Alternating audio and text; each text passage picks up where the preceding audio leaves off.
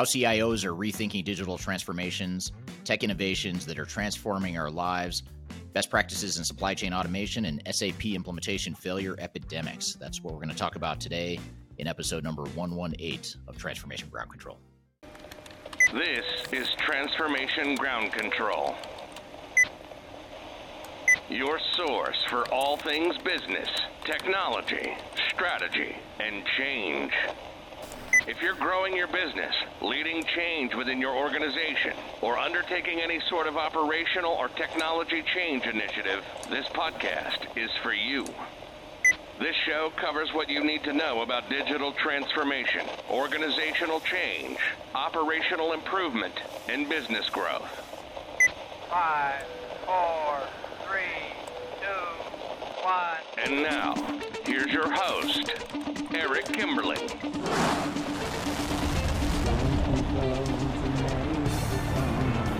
Hello, welcome to Transformation Ground Control, episode number 118. This is the podcast that comes out every week, every Wednesday, that discusses all things related to digital transformation, including the strategy, people, process, and technology sides of change. My name is Eric Kimberling. I'm the CEO of Third Stage Consulting. We're an independent consulting firm that helps clients throughout the world reach their third stage of digital transformation success. And my co-host, as always, is Kyler Cheatham. Kyler, welcome back to the show. Thanks for having me. Excited for today's episode. As am I, as always. Great show we've got in store for you today. Some great guests and great conversation. We're going to start off with some questions and answers from our audience, as we always do. We'll draw from the question jar that's pulled from our social media accounts and answer some audience questions.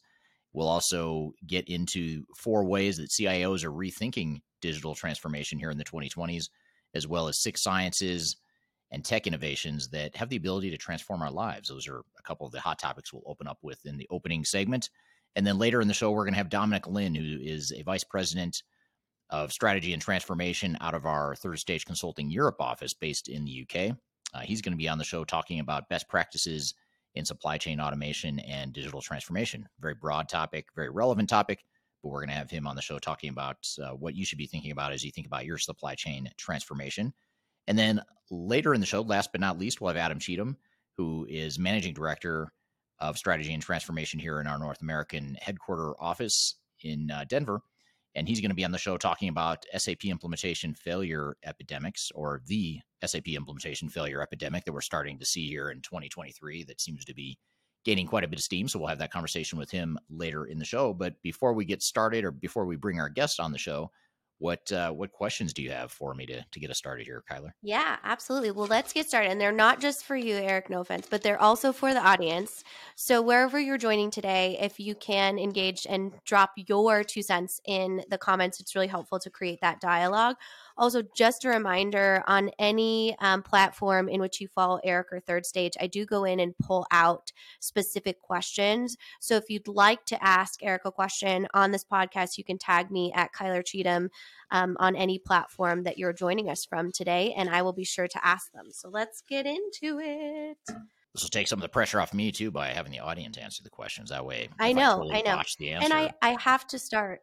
Yeah, right. If you get a little out there. And I have to start, Eric has created a trend. It's called Elvis versus the Beatles.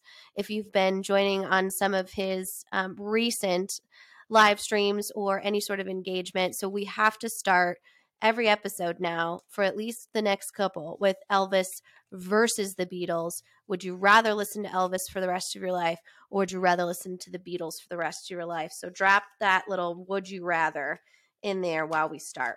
And to give credit where credit is due, you actually started that trend in last week's episode. So we'll keep it going. But thank you for giving me credit for something I didn't come up with. Yeah. And, I can't take credit either, because that wasn't one of my questions. It was one of our audience questions. And that's why, we asked you guys for all the good content, because we like to steal it and repurpose it and, re-engage with it. So it was actually one of our audience excellent questions. Okay. I did not realize when it came in.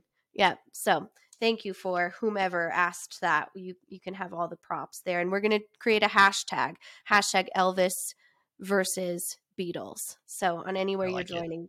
It'll be trending here soon enough. Yeah. So this question is from your YouTube channel, and it was a longer question that I kind of summarized because I think it's a really, really interesting talk track here.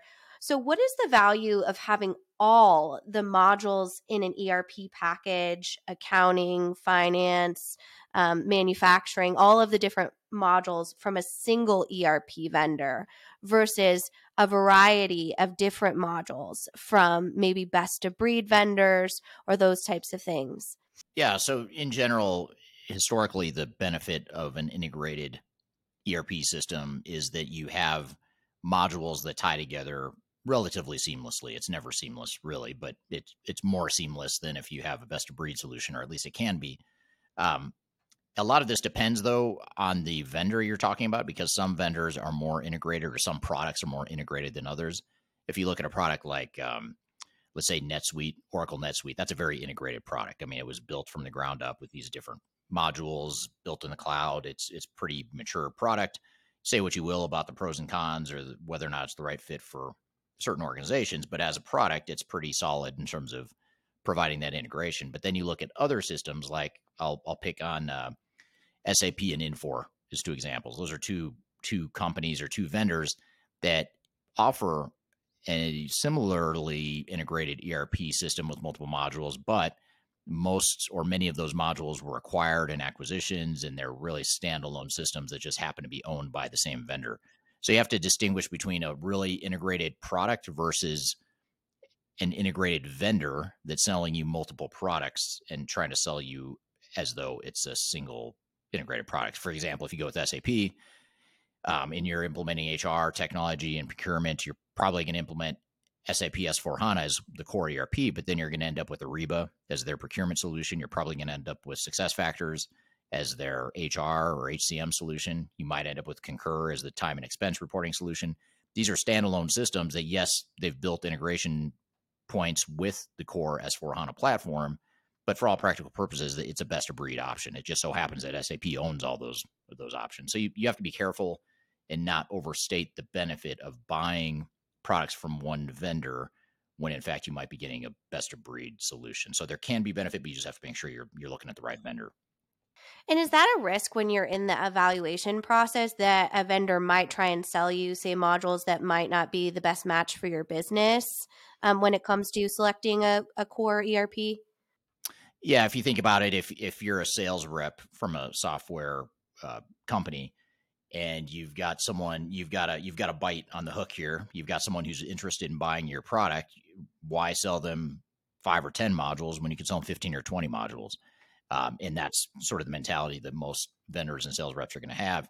So yes, they're going to push and overstate the benefit of buying from one vendor. They'll probably give you some sweet or something that seems like a sweet pricing deal.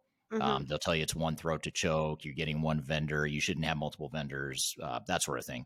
And that may be true in some cases or in many cases, but there's going to be other cases where you might be better off with the best of breed or mixing and matching different solutions. It's not always ideal. There's risk to that as well, but there's also risk to the single integrated ERP platform as well. And that's a topic that I've covered in a recent YouTube video on my YouTube channel as well, if you want to learn more about that. Absolutely. And we'll pop that link here in wherever you're joining from the chat. So I put this very long question in here a couple weeks ago, so I feel like we have to get to it, but I don't even remember what it says. So we'll all find out together. This should be good. I know, right? It's like a half sheet of paper. So this is comment and question. Consultants can't change your business processes and your people. You can't rely on consultants to be successful as a company. You must commit to their people and their time. So more of a comment, but wanted to kind of bring that out in saying the importance are kind of identifying the role of the consultant when it comes to their influence and their circle of influence and actually creating change within a digital transformation or company culture in general. Yeah, it's that's a great question. And it's one of the things that can be frustrating for some consultants, and it can also be frustrating for companies that hire consultants in that consultants can't change a business process or can't change a company. They can certainly make recommendations and do the analysis and make recommendations around how they think the organization should change, and a good consultant will do that. But at the end of the day, it's ultimately the organization itself that makes those decisions. And sometimes they listen to consultants, sometimes they don't. And if you think about it, a organizations should not blindly listen to any consultants, especially all the consultants they hire, especially ones that have self-interest or motivated by, their own economic incentives to sell more software or sell more technical consulting services or whatever the case may be. There's always a self-serving incentive that you just need to be aware of. So, yeah, I agree with that comment. I think it's something that you can, you can ensure that you're getting the value out of consultants, but ultimately you have to make the decisions at the end of the day. Absolutely. Very, very well said. And interested to hear from the audience on that. Is it incredibly frustrating when you can't get a business to change or when you have a bunch of consultants? So let us know your experience in the comments here. Let's do one more here. So this is kind of along the lines, of the best of breed versus single ERP, kind of different scenarios. What about the cost difference between best of breed and single ERP, especially when it comes to the customizations that are needed when you look at a bunch of different solutions and interacting together? Yeah, that's a very real cost and consideration you need to factor into your analysis of your different options for sure. But I'd argue too that there is also a hidden cost in addition to the hidden cost or the potential hidden cost of customizing and integrating solutions or multiple solutions. You also have the hidden cost of trying to force fit an integrated ERP system that just by definition, yes, it's fully integrated, or it can be fully integrated, but it's probably not going to give you every capability you need in every part of your business. You're going to end up making trade-offs, and there's going to be costs associated with that. It might be that you have to customize that software, that integrated ERP software, to better fit your business, or it could be that you change your business to fit the software, or it could be a combination of both. Either case, though, in any case, there's going to be a cost associated with that. So I think oftentimes when industry analysts and pundits and consultants talk about the best of breed model, I think they overstate the risk and the cost of the integration and the customization associated with tying together multiple best of breed systems. And like I said before, in the earlier question, even when you're buying from one vendor like SAP, Infor, Oracle, any of those types of vendors, you're buying a best of breed solution. It just so happens that software vendor owns multiple systems, but yet they'll try to sell it as though it's a fully integrated ERP system when really it's not. So I think you just have to go in with eyes wide open and be aware that there's a trade-off, there's risk, and there's hidden costs associated with either path. And if someone's trying to tell you that there is no hidden cost or one of those options is inherently better or a silver bullet to answer all your problems or questions, then I would take that with a grain of salt for certain. Absolutely. There are no silver bullets, folks. Definitely no silver bullets. They are not. So our audience question of the week here that I want everyone to comment on is, what is the most expensive part of an implementation? So drop in your comments there, and I'm going to create a little poll for next week, and we'll look at that, and then we'll ask Eric what he thinks after we get all of that audience insight. So it's a great question. I know. I'm excited to see our answers here. Yeah, likewise. I'm curious to see how people respond to that. And thank you for the engagement and helping take some of the pressure off me in answering these questions. I'm curious to read the comments and answers you all have to some of these questions that Kyler's provided to us here today. So what we're going to do is we're going to take a quick break. And when we come back, we're going to continue this opening segment by getting into a couple hot topics. We're going to talk about how CIOs are rethinking digital transformations, as well as some tech innovations that have the ability to transform our lives. And then later in the show, we are going to have Dominic Lynn on the show, who's a vice president of strategy and transformation at Third Stage Consulting's European office based in Maidenhead, UK, right outside of London. He's going to be on the show talking about best practices in supply chain automation and digital transformation. And then later in the show, we'll have our managing director based out of our North American office, Adam Cheatham, who's going to be on the show talking about SAP implementation failures and the SAP failure epidemic that we're currently facing. And you may not have realized we are facing an epidemic. We're going to talk about that here later today. So we'll take a quick break. We'll be right back with more Transformation Ground Control.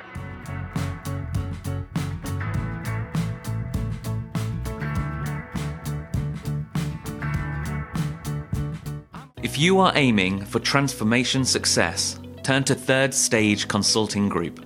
Third Stage's independent and technology-agnostic consulting team helps clients define their digital strategies, define their roadmaps, and manage their transformations. With offices in the US, Europe, and Australia, our team helps the world's most forward-thinking organizations through their transformation pitfalls and risks. If you are embarking on a digital transformation or business change initiative, contact Third Stage Consulting to see how we can help you reach the third stage of transformation success. Learn more about us and download independent reports, videos, and other best practices at thirdstageconsulting.com.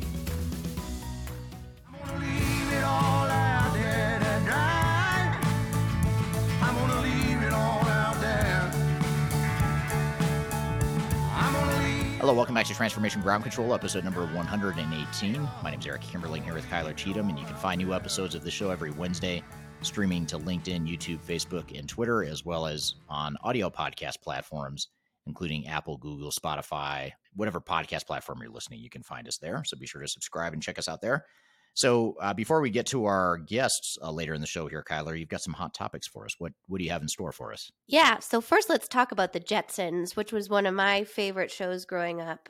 So this specific article looks at 6 science and technology trends that are changing our world. And just to go back into that pop culture reference here in the United States and really globally, in the 1960s, the space-age television show The Jetsons, which George Jetson and his family were surrounded by these innovations, which seems incredibly far-fetched at the time, moving walkways, video conference. He even had that hot-headed boss, Cosmo G. Spacely.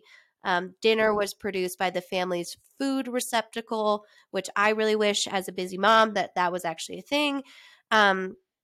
And it kind of takes on all of these different technologies in the household and enterprise that we look at today. So this is kind of a parody between that.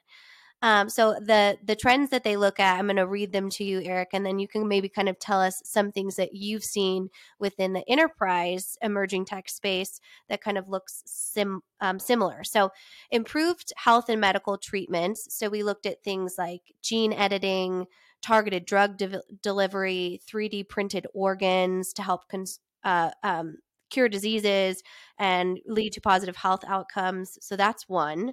Renewable and sustainable energy, which I know you and the Third Stage team do a lot in the renewable space, specifically because it's so new, kind of specialize in those emerging industries that need help with their enterprise tech stack. So these are alternate energy sources, renewable climate change. We see this a lot in our distribution industry and looking at green distribution opportunities and shipping. Smarter and more efficient cities, which again, you do a lot in the public sphere when it comes to city government, school districts, all of those different ways. So looking at the use of sensors, data analytics, artificial intelligence, energy use, traffic flow, waste management, all of those other services that create a more efficient and sustainable urban living. Enhance connectivity and communication. So this looks at things like how we communicate with one another, satellite communication, quantum and molecular communication, 5G networks, improved environmental protection and conservation that we look at. So this one looks at the Jetsons actually had a lot of parodies in this, but we look at local and global innovations that drive the development of new products and services that really keep us connected, improve our health both mentally and physically, and create productivity and efficiencies in our lives. So that's kind of the list in which they go to, looking at the different pieces. I forgot one. I'm sorry. And then smart manufacturing. I was like, I think that's only 5. Smart manufacturing, which again, we have a lot of experience in kind of helping our clients build that out and looking at artificial intelligence, smart factories, automation, optimized process production, all of those different things. So those are the 6 ways in which our life is turning into the Jetsons. So of course, as I always love popular culture and technology parodies, I had to get your feedback on what you were actually seeing in kind of our digital transformation industry today. Yeah, and so many of those that you mentioned are spot on with what we're seeing. I mean, the smart manufacturing and the quantum computing. I mean, I think with artificial intelligence and data processing, data analytics, ChatGPT, all that stuff is putting more pressure, more focus on the speed of computing and that sort of thing. So I think a lot of what you talk about is very relevant, and it's happening and emerging faster than we've seen in the past. And it's also interesting, as you described the Jetsons, I hadn't seen that show in a long time. So it's interesting to hear how different, or not how different, but how much they accurately seem to have predicted a lot of what would happen in the future with, at least with, video conferencing and whatnot. So very interesting to see how, it's like we intuitively know that a lot of these trends are happening, but actually seeing them in reality is always exciting too. Is there one trend in specific that you've really had a lot of clients ask you about, or had some interest around that you've seen really kind of up and coming into the digital tech space?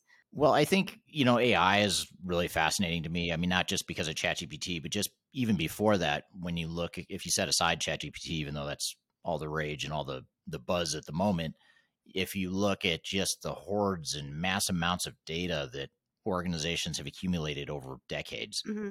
and their inability to historically use that data for any real meaningful value or purpose, now you've got these tool sets that allow you to, if you can clean up your data and actually, leverage that asset, now you've got tools that allow you to do that with AI and predictive analytics and that sort of thing. So I think AI is the one that seems like there's just a huge amount of value that can be delivered there. And the good thing is organizations have been readying themselves for this opportunity, maybe not intentionally, but by accumulating all this data and having all this data and being better at data management or getting better at data management and digitization over time, that just makes them better prepared to potentially leverage AI if they can, take that next step towards that emerging technology. So that's probably the one that sticks out the most. Yeah, that data currency too is, so important. It's almost like burying money in your backyard, but it doesn't really matter how much money you have in your backyard if you can't find where you buried it and Yeah, utilize right. it. So It's a good analogy or metaphor. And the Jetsons, if you haven't seen them, definitely, especially for some of our younger viewers, I remember watching them and looking at their moving walkways and just so enthralled with moving walkways. And of course, that's how we get around in the airport. And if you have a 4-year-old like I do, you spend your entire trip on the moving walkways. So all good, fun things to learn from the Jetsons. Lots of good lessons there. But I know, right? Our other hot topic here is 4 ways CIOs are rethinking digital transformation. So this is an article in Enterprise or Project Magazine that I wanted to kind of bring to the table here and kind of see your overall feedback, knowing that you work primarily with a lot of CIOs, and see if this is something that you've seen kind of in our delivery work. So the one, there's 4 trends here. I'll read them to you, and you can kind of again give us your feedback on which one you think is actually happening. So, crafting an automation strategy with a scalpel. And I think this is a really interesting reference because automation strategy is such a really gray term. And it's not often understood until you really kind of get in what is automation? What does that look like? What is the automation process mapping? What are the tools in which we use to automate? So this trend is really getting into the granular and understanding what different types and layers of automation you have. Interesting. Yeah. The second is low code is solving the build versus buy conundrum. So we've talked a lot about low code tools, specifically with an enterprise technology portfolio, and they can, according to this trend, eliminate that false choice between buy and the flexibility of build. So empowering those that are closest to the business to kind of map out those processes and negate the task of the need for developers. So it's a trade-off that you kind of have to look at what's right for your organization, obviously. So you either lose those competencies or those high technical positions in-house and have a low-code tool that empowers the rest of the business, or the developer productivity can also increase when you have kind of the bandwidth of a low-code infrastructure. Number 3 is enterprise grade security can support both scale and velocity. So this is a pretty straightforward one that I know you talk a lot about. but digital transformation projects can actually materially enhance enterprise security while delivering business value at the same time. So that two-pronged approach of securing your enterprise while making your technology more efficient and drive that ROI. And the last one is architecting for total experience. And we kind of talked about this a few episodes ago. So across the entire organization, from legacy and cloud applications, diversifying endpoints, and that's efficiencies within the internal operations, but also for the customer experience as well, and focusing on kind of that customer first mentality. So those are the four kind of shifts that this specific research has seen in digital transformation when it comes to CIO or leadership thinking. So what is your reaction to that?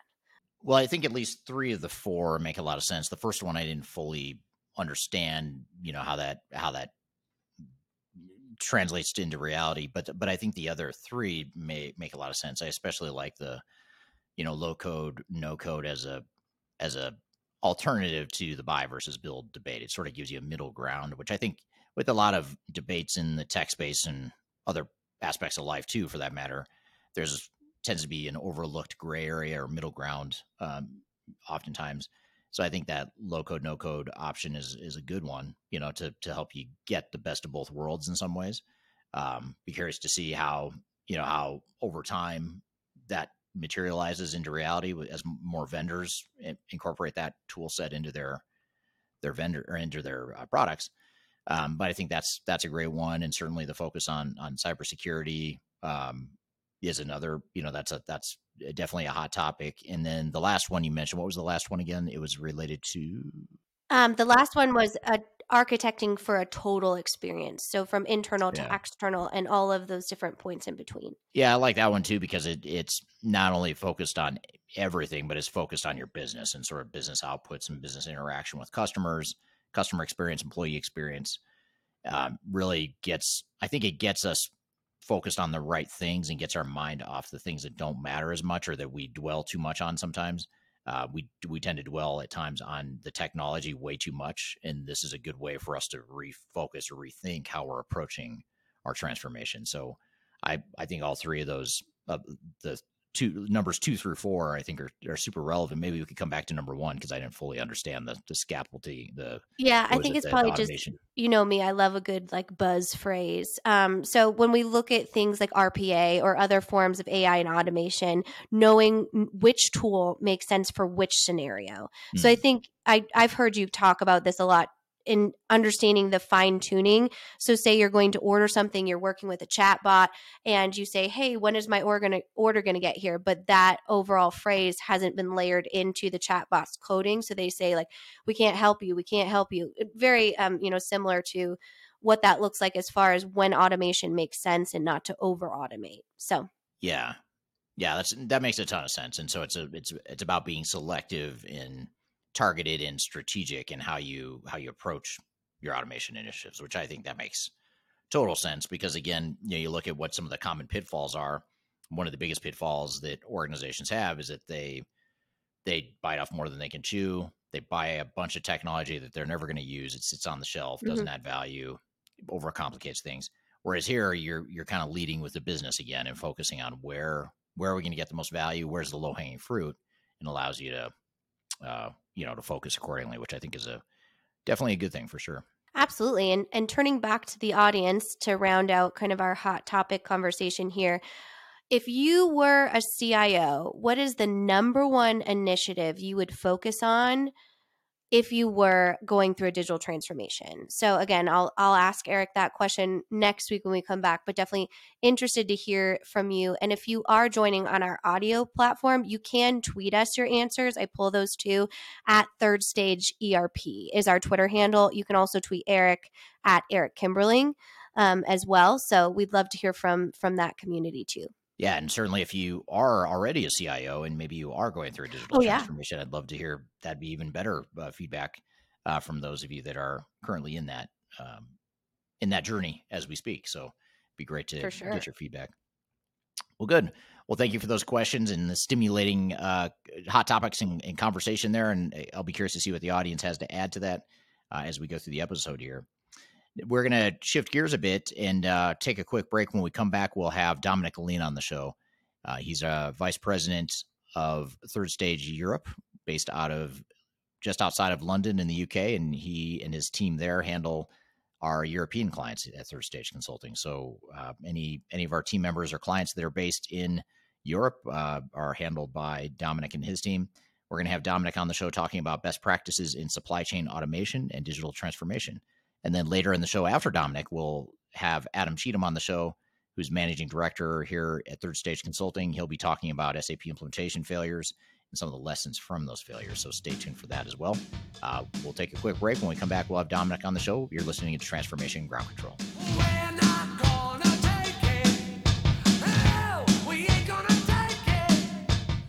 If you are involved in any sort of digital transformation or business change initiative, you will want to download the 2021 Digital Transformation Report.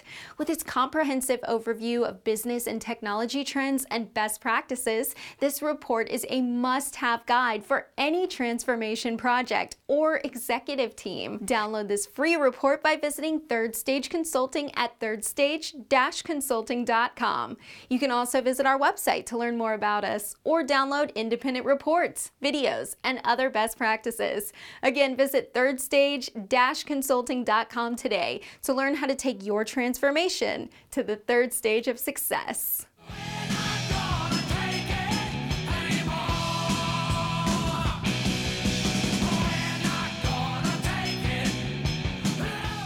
Hello, welcome to Transformation Ground Control, episode number 118. My name is Eric Kimberling, here with Kyler Cheatham. You can find new episodes of this show every Wednesday on YouTube, LinkedIn, Facebook, Twitter, and audio podcast platforms throughout the world. And those new episodes come out every Wednesday, as I mentioned. And be sure to check us out there. Be sure to subscribe.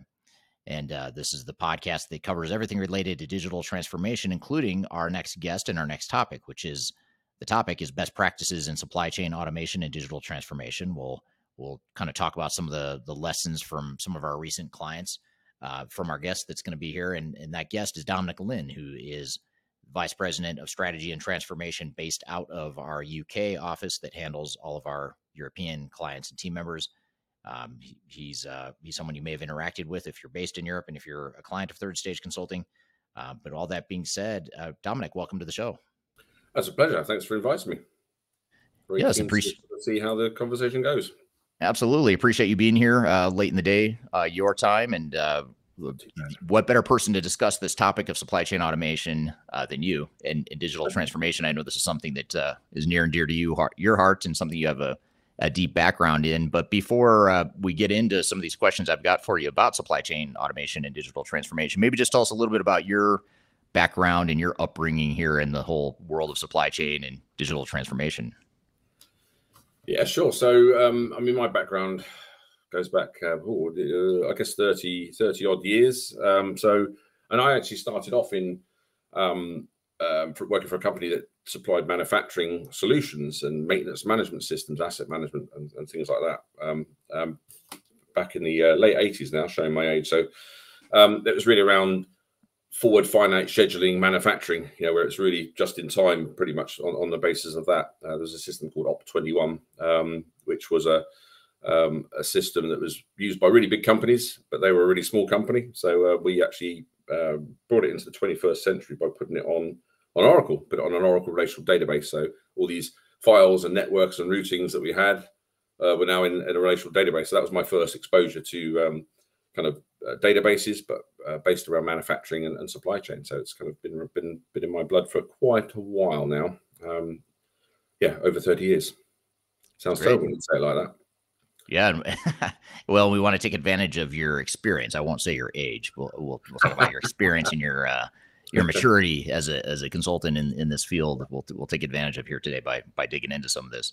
But what drew you in? Like, why did you get into this field? Why did you decide to get into digital transformation and more specifically some of the supply chain focus that you've had over the years?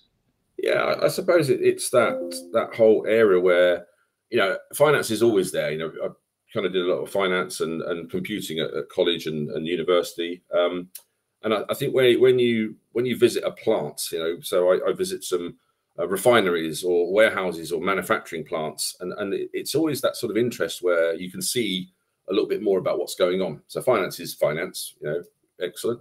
But when you start to look at the whole operation, from warehousing, demand planning right through to outbound, it's just a bit more interesting. So it always sort of fascinated me, some of these companies that had these big operations, and you can suddenly see something that was on the screen, a name of a machine, and then you see the machine, you think, okay, it all makes sense. So I always found it a little bit more real. I think that's probably what pulled me in. Interesting. Yeah, it is. I agree with you, by the way, and I share the same opinion about supply chain management. Just the complexity of it is challenging and fun, and there's a lot of opportunity for improvement, which is part of what we'll talk about here today, as far as ways that technology and process improvements can help supply chain management. And that makes it a lot of fun for certain. So before we jump into some of these questions I have, I'm hoping you can help us settle a debate that we had last week in last week's episode of the podcast. Doesn't have a lot to do with supply chain management or digital transformation, but I'll ask it anyway. And that question that came up in last week's episode was choosing between the Beatles or Elvis. Who is more influential? And I ask you that obviously because I think you may have a bias. I don't know, just based on the fact that you're from the UK. But what's your knee-jerk reaction to that? Beatles or Elvis? Well, I would go Beatles, but that's probably is it just because I'm UK? I don't think so. My love of music is broad, so I think they were such an influential and magical band. I used to live near Abbey Road. I think I mentioned this before. So I used to have a jogging route that took me past Abbey Road, and it's just this sort of magical thing around the Beatles and their influence across a whole range of music. I mean, Elvis is undoubtedly huge, but I would go Beatles. Okay, all right, good. Yeah, and also Rolling Stones, but that's a different topic. Right, you're a classic consultant. You can't just take an either or answer. You have to add your own interpretation and your own analysis. No, I'll go with Beatles then. Yeah. Okay. Is there a vote there? Is there a sort of a vote? What's the percentage of people voting for Beatles or Elvis? Is it? Well, I'd be curious to hear from the audience, Beatles or Elvis, especially if you weren't on last week's episode. But last week when we asked the question, I'd say it was pretty mixed. I don't know that there was a clear favorite. I was trying to convince the audience that it was Beatles, but I wasn't very successful to those that were standing very strongly with Elvis.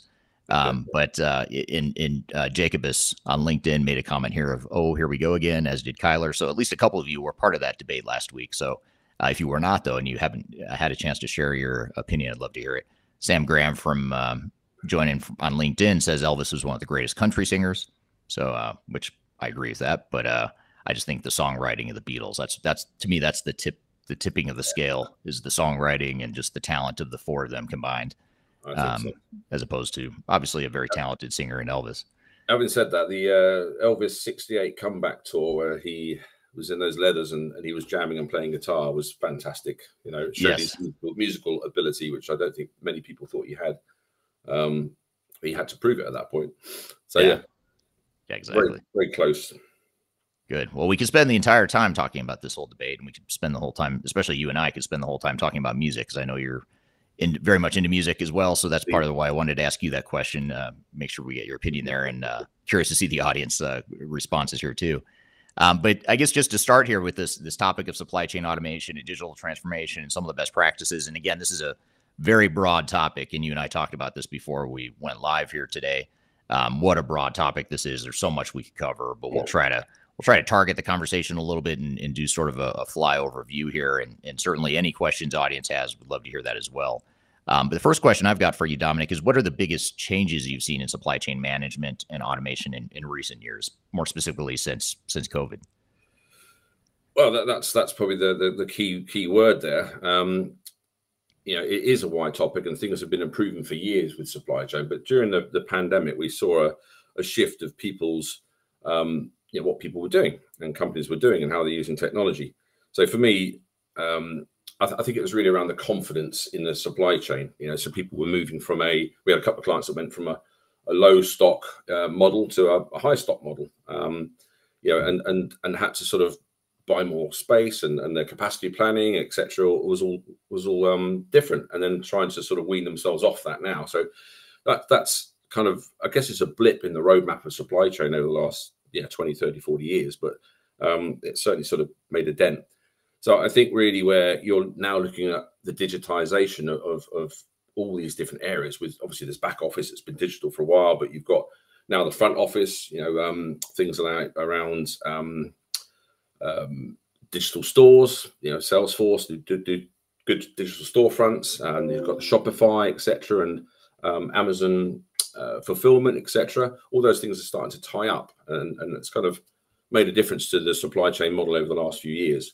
But I think some of the areas I've seen people struggle with is this really end-to-end. There's been a bit of a disconnect. So you get some companies that have a very complex demand planning and forecasting model, where it's based on data and it's really accurate, and then they have planned orders, planned purchase orders, distribution orders, make to orders, and all that sort of drips through nicely. You have to make changes as you go to accommodate your demand planning.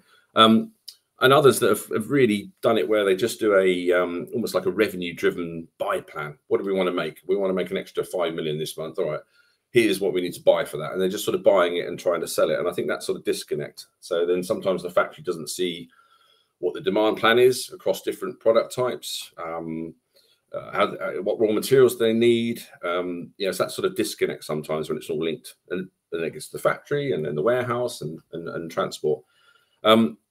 So I think that's where the market is going, to try and automate all these. And really with this digital footprints, we should be seeing a lot more of that. But the clients we've been working with across the board haven't quite got that sorted out yet. And that's kind of one of the trends, I think, for supply chain. So this trend that you mentioned about stockpiling, for lack of a better word, stockpiling excess or extra inventory, is that happening primarily because of the shortages that have been experienced throughout the supply chain? It's a way to mitigate that risk or hedge against that risk, or is it because organizations themselves don't have good visibility into what the supply chain needs are, and so their response to that is just to stockpile inventory, or is it some combination of both or something different? It's both. If you haven't got good visibility of what your demand is, and what your supplier's capacity to meet that demand, and how you put that whole together, and you're available to promise, you're capable to promise. A lot of companies aren't doing that. I think the pandemic showed up some of those fragilities in the supply chain anyway, and where the software, some of the investment in software, a lot of people are still running old legacy systems. We're still getting people who are on old systems that haven't updated, and they're doing it as and when they need to. But they've got away with it for years. Maybe they've got a good model around, they've got some manual processes, they managed to do it and it seems to work and they're making money. So why change it? And I think the pandemic forced people to change. And there was, where the system was creaking, the pandemic just magnified it, and you either collapsed or you changed to support that. And of course, the pandemic made people think, okay, the work from home, the technology, we need to sort of upgrade. And I think that started this whole, it's been on the cards for years, but this revolution of right, we need to get technology. Technology is really good, around AI and blockchain and all these other facilities that we've got. And I think people are starting to see that they do have to move towards that. And the cloud, I know the cloud's sort of good and bad, and we've discussed it, and you've got various YouTube videos around that, whether the cloud is good or bad. But the technology is there to improve these areas. So I think, yes, partly people's reluctance to do it and relying on manual processes and visibility, but the pandemic definitely added to that. Interesting. Yeah. It seems to be the case. And do you see that with the clients we're working with now, both in Europe and elsewhere throughout the world? Do you see that dynamic shifting, or do you see things settling down as far as a more predictable, a more stable supply chain, or are our clients still seeing significant disruptions and things like that? It's definitely getting better, but people are now worried that it might happen again, or they don't want to run out of stock, or so those models have changed, and they're not changing back completely. So I think people have learned a lot, and it depends on whether you rely on Far East and China to bring all your goods in, or whether it's part of your where you've got to align that with more local supplied products, which have to be assembled or manufactured. So it obviously depends on the nature of the business. Some people have fairly simple supply chains, which are quite robust. Others have very complex ones, as across food and beverage, FMCG, if it's fast moving, or you're making things that rely on parts that come from all different areas of the world, it's obviously much more complex. So, and that's where technology, is trying to help, but people need to get out of their silos, really. I think the other issue is people working in silos where certain areas, your sales team or merchandise team do it this way, your factory does it that way, your warehouse. I mean, warehouse and transport are probably a topic we need to talk about a bit today, and how they operate together. They're so close together, but most of the time they've got a separate system. Transport and warehouse are disconnected quite a lot. So that's sort of got to change, really, in my view. And people are starting to move towards a better model for sure. Right. But getting away from what you used to do. We've done it this way for years, so we're going to carry on doing it. I've got a guy called Pete, and he's done this for years. Why change it now? And I think people are seeing that they've got to move, for sure. We're here with Dominic Lynn from Third Stage Consulting Europe, talking about best practices in supply chain automation and digital transformation. We've got a lot more to cover, but first we'll take a quick break. You're listening to Transformation Ground Control.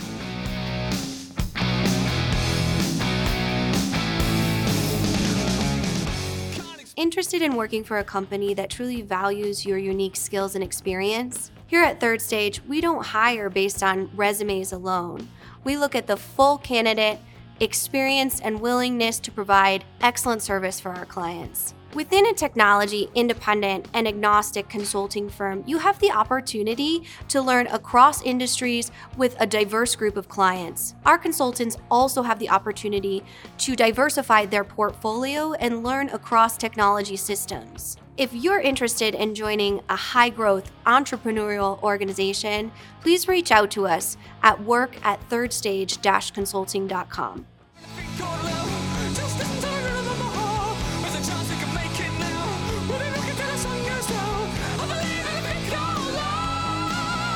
Hello, welcome back to Transformation Ground Control, episode number 118. You can find new episodes of this show every Wednesday on LinkedIn, YouTube, Facebook, and Twitter, as well as audio podcast platforms throughout the world.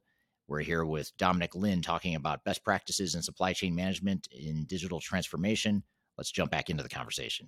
A lot of these global supply chains were built or established in the 90s or earlier. And you think about the 90s and early 2000s and as the global supply chain sort of came into maturity, and for a certain amount of time, it was very predictable. It was a predictable supply chain. You could get by with just having one supplier of a critical component, and there weren't any major disruptions in many cases. But then the pandemic certainly did expose that global supply chain model, to geopolitical or health pandemic-related issues. There's just a lot of things that in the world right now that are apt to disrupt a supply chain. You mentioned the pandemic. There's, war in Ukraine, war in other parts of the world that can disrupt a supply chain. So I think there's just a lot of things. There's just a lot more sensitivity and awareness, I think, that needs to happen when it comes to supply chain management. Yeah, I agree. And it's trying to keep your costs low. Looking back to the old MRP2 days where it was infinite capacity, people just bought loads of stock, made loads of stock and stored inventory. And going back to when my manufacturing solution started, that was the opposite of that, trying to say, okay, you need to work just in time and looking at the theory of constraints and, balancing the flow and capacity rather than just trying to, have loads of stock. So that's, I think people are going back to that, just stocking up too much now. And that adds cost across inventory and inefficiencies. And quite often, if you've got loads of stock, you think you can deliver quicker. And that's not always the case. If you're moving stuff around, you got to make sure all these warehouses or extra facilities that you buy are in your ATP. So, I think people have sort of shifted one way, and I've got to get back to kind of using technology to smooth out those issues. But yeah, it's a massive topic. I don't know what the audience thinks. Whether people are responding or anyone's got any sort of real life day-to-day issues that they've got. I know you're going to come to that anyway, but it's a very interesting topic, very wide and very difficult to get right for sure. Yeah, absolutely. And finding that balance between cost optimization, which has historically been a top priority for supply chain management. Now it's sort of shifting. Not that cost isn't important, but now it seems like the pendulum is swinging towards let's make sure we have stock and available, that we can meet available the promise dates and we can satisfy demand faster. And in those cases, it may be worth having higher inventory cost if it means that you can supply better service and increase revenue for It your is, but customers. it's got to be connected. So if your data is disparate and one department's doing one thing and another one's doing another, that data is not always shared. So or not fed into planned orders and things like that. So teams interpret things in different ways. And if it's not a true demand forecast, for instance, you might have to buy more stock, but that creates space issues. Capacity might not be able to be found fast enough, and the rapid changes to the model. And so it's that visibility and planning. It's all about planning, really. Sometimes people don't plan enough and they kind of react. But that visibility and confidence in your supply network, is key. Yeah, absolutely. And how you ship your order book. Again, you've got orders coming in, but sometimes you've stocked up, you've got new orders. Your order book is an issue. You can't always fulfill quicker just because you've got loads of stock. You've got to still find it, haven't you? Right. Or it's been used. Inventory allocations and how you do all that sort of stuff as well. Are really the complexities we've seen in the last couple of years. People struggle to get right, even though they've been doing it for years. How you allocate stock to orders and priorities and things like that. Yeah, absolutely. Agreed with that. And some ERPs do it well, others don't. So it's it depends how complex it is. I've seen people use systems that probably aren't built for that sort of stuff to do really complex ATP modeling. Again, that's part of the work we do, isn't it? Trying to get the right ERP system to the right clients based on your complexity models. Right. And redefine those processes and parameters and the way you run your supply chain, obviously, which extends not only to the technology, but also just your general business practices and processes and the way you're structured organizationally. All that stuff is impacted by how you run your supply chain, for sure. Exactly. Now, looking to the audience here, just want to acknowledge and thank everyone for joining and mentioning where they're joining from today. Jacobus is joining from Netherlands, Prod from Cleveland, Ohio, Twana from Sweden.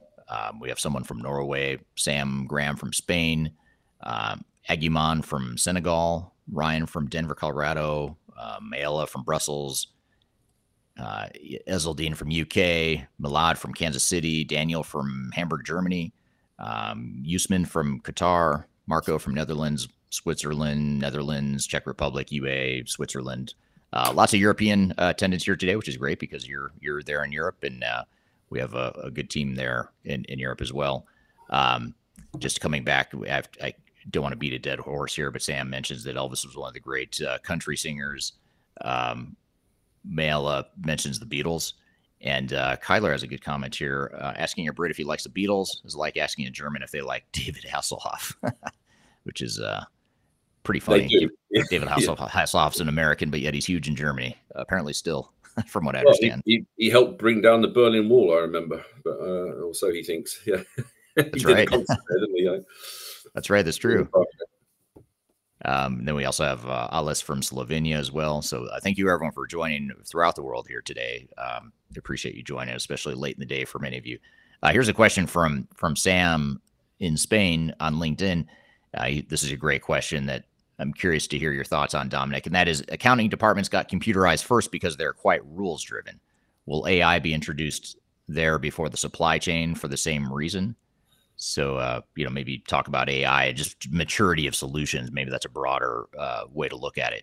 When we look at the maturity of solutions and the technology available for accounting and back office departments, as you talked about before, versus supply chain management, do you see, how do you see that unfolding?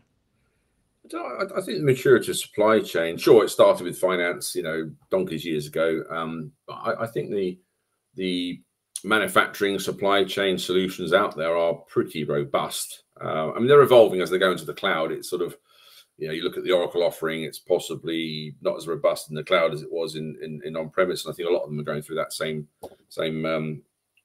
issue. But yeah, I think the supply chain, manufacturing, distribution, warehousing tools are pretty good. It's just the uptake and people not really keeping up to date and using some of the new technology. You mentioned AI. AI is a difficult one. Most of the ERPs have got some sort of AI in them now, which seems to be helping. Although, I haven't really got much first-hand experience of how well that sort of helps in terms of, people's day-to-day jobs and helping with the automation, but it's supposed to help a little bit more with, the mundane tasks and automation. I think one of the more significant areas is possibly, some of the blockchain areas where we've been working with a shipping company, and not that they're using it yet, but we were looking at similar ones, and there's areas around, same with transport or shipping, where you've got to have lots of documentation in each port, and inventory and stuff like that of the products and where they've come from, etc. And things like blockchain have good areas around bill of lading and things like that, where it just knows, it automates it across this distributed ledger. Things like that, blockchain are probably, for me, a little bit more useful than AI at the moment. But again, I'm sure the audience will correct me on some of the RPA stuff. I know it's a big industry, but yeah, certainly blockchain, bill of lading. There's lots of tools around that which are we're starting to recommend now. In addition to ERP is just one part of it, isn't it? You've got to have, whether you've got Azure and your Power BI layers, how it works with AI and blockchain, metaverse. I don't know enough about metaverse, but I know you've done a few things on that as well. All these areas and layers of technology are really starting to come together now to support ERP. Yeah. What about like ChatGPT? That component of AI. Do you see that becoming materially integrated into supply chains in the future, as far as just being able to use ChatGPT or some AI chatbot model to be able to just more easily access statuses of where inventory is, or what the inventory situation is in different situations? Or what are your thoughts there? Yeah, I do think it will become part of our everyday lives. With people. I mean, we do it now, don't we, with Siri and things like that, or it's not quite the same AI, but it's still that sort of process. So yeah, I think it will. People will start asking it questions, or even things like, I need a spreadsheet to load this. Can you help? And it will do things like that. So I think that will be useful. Whether it takes over and one day you won't need ERP, you just say, "Hey, ChatGPT, can you do my accounting this month? Here's my figures," and maybe it'll just go and do it. So maybe ERP's days are numbered. I really don't know where it's going to go. Hopefully I'll be retired by then, or I'll just, have the benefits of AI where I don't have to do slides anymore. That'd be a nice one. So I think it is here to stay. I think if it becomes an enhancement and augments our experience and helps do some of the mundane stuff, but humans are still there to sort of guide and do the bigger strategic areas, then I think it's great. But yeah, I think I do see it appearing in every app pretty much to help and support people. Yeah. We're here with Dominic Lynn from Third Stage Consulting Europe, talking about best practices in supply chain automation and digital transformation. We've got a lot more to cover, but first we'll take a quick break. You're listening to Transformation Ground Control. When I wake up, well, I know I'm gonna be the man who wakes up next to you. Are you looking to stay ahead of the curve in the ever-changing landscape of digital transformation? Then you need our newly released 2023 Digital Transformation Report. This comprehensive report covers the latest trends, technologies, and strategies to ensure your digital transformation is optimized for success. The 2023 Digital Transformation Report is packed full of proven methodologies and insights from experts in the independent digital transformation field. You'll also receive practical insights on how to implement digital transformation strategies within your unique organization. This free report is available for download on our website at thirdstage-consulting.com under our Thought Leadership section.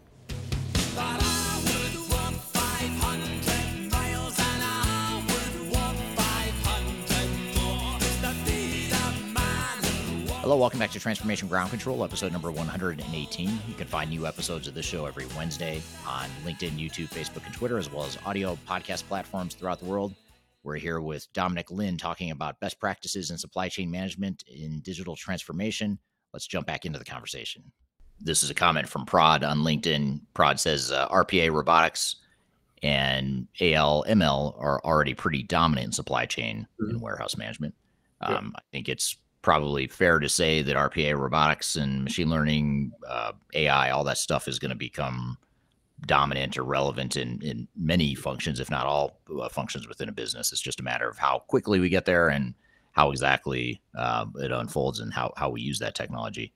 Now, you mentioned a couple times in passing, Dom, you mentioned ERP systems, and I wanted to lead into this question from Kyler on LinkedIn, who says, what are your thoughts of best-of-breed solutions like Blue Yonder and Manhattan Associates? When does your organization need to consider a more specialized solution?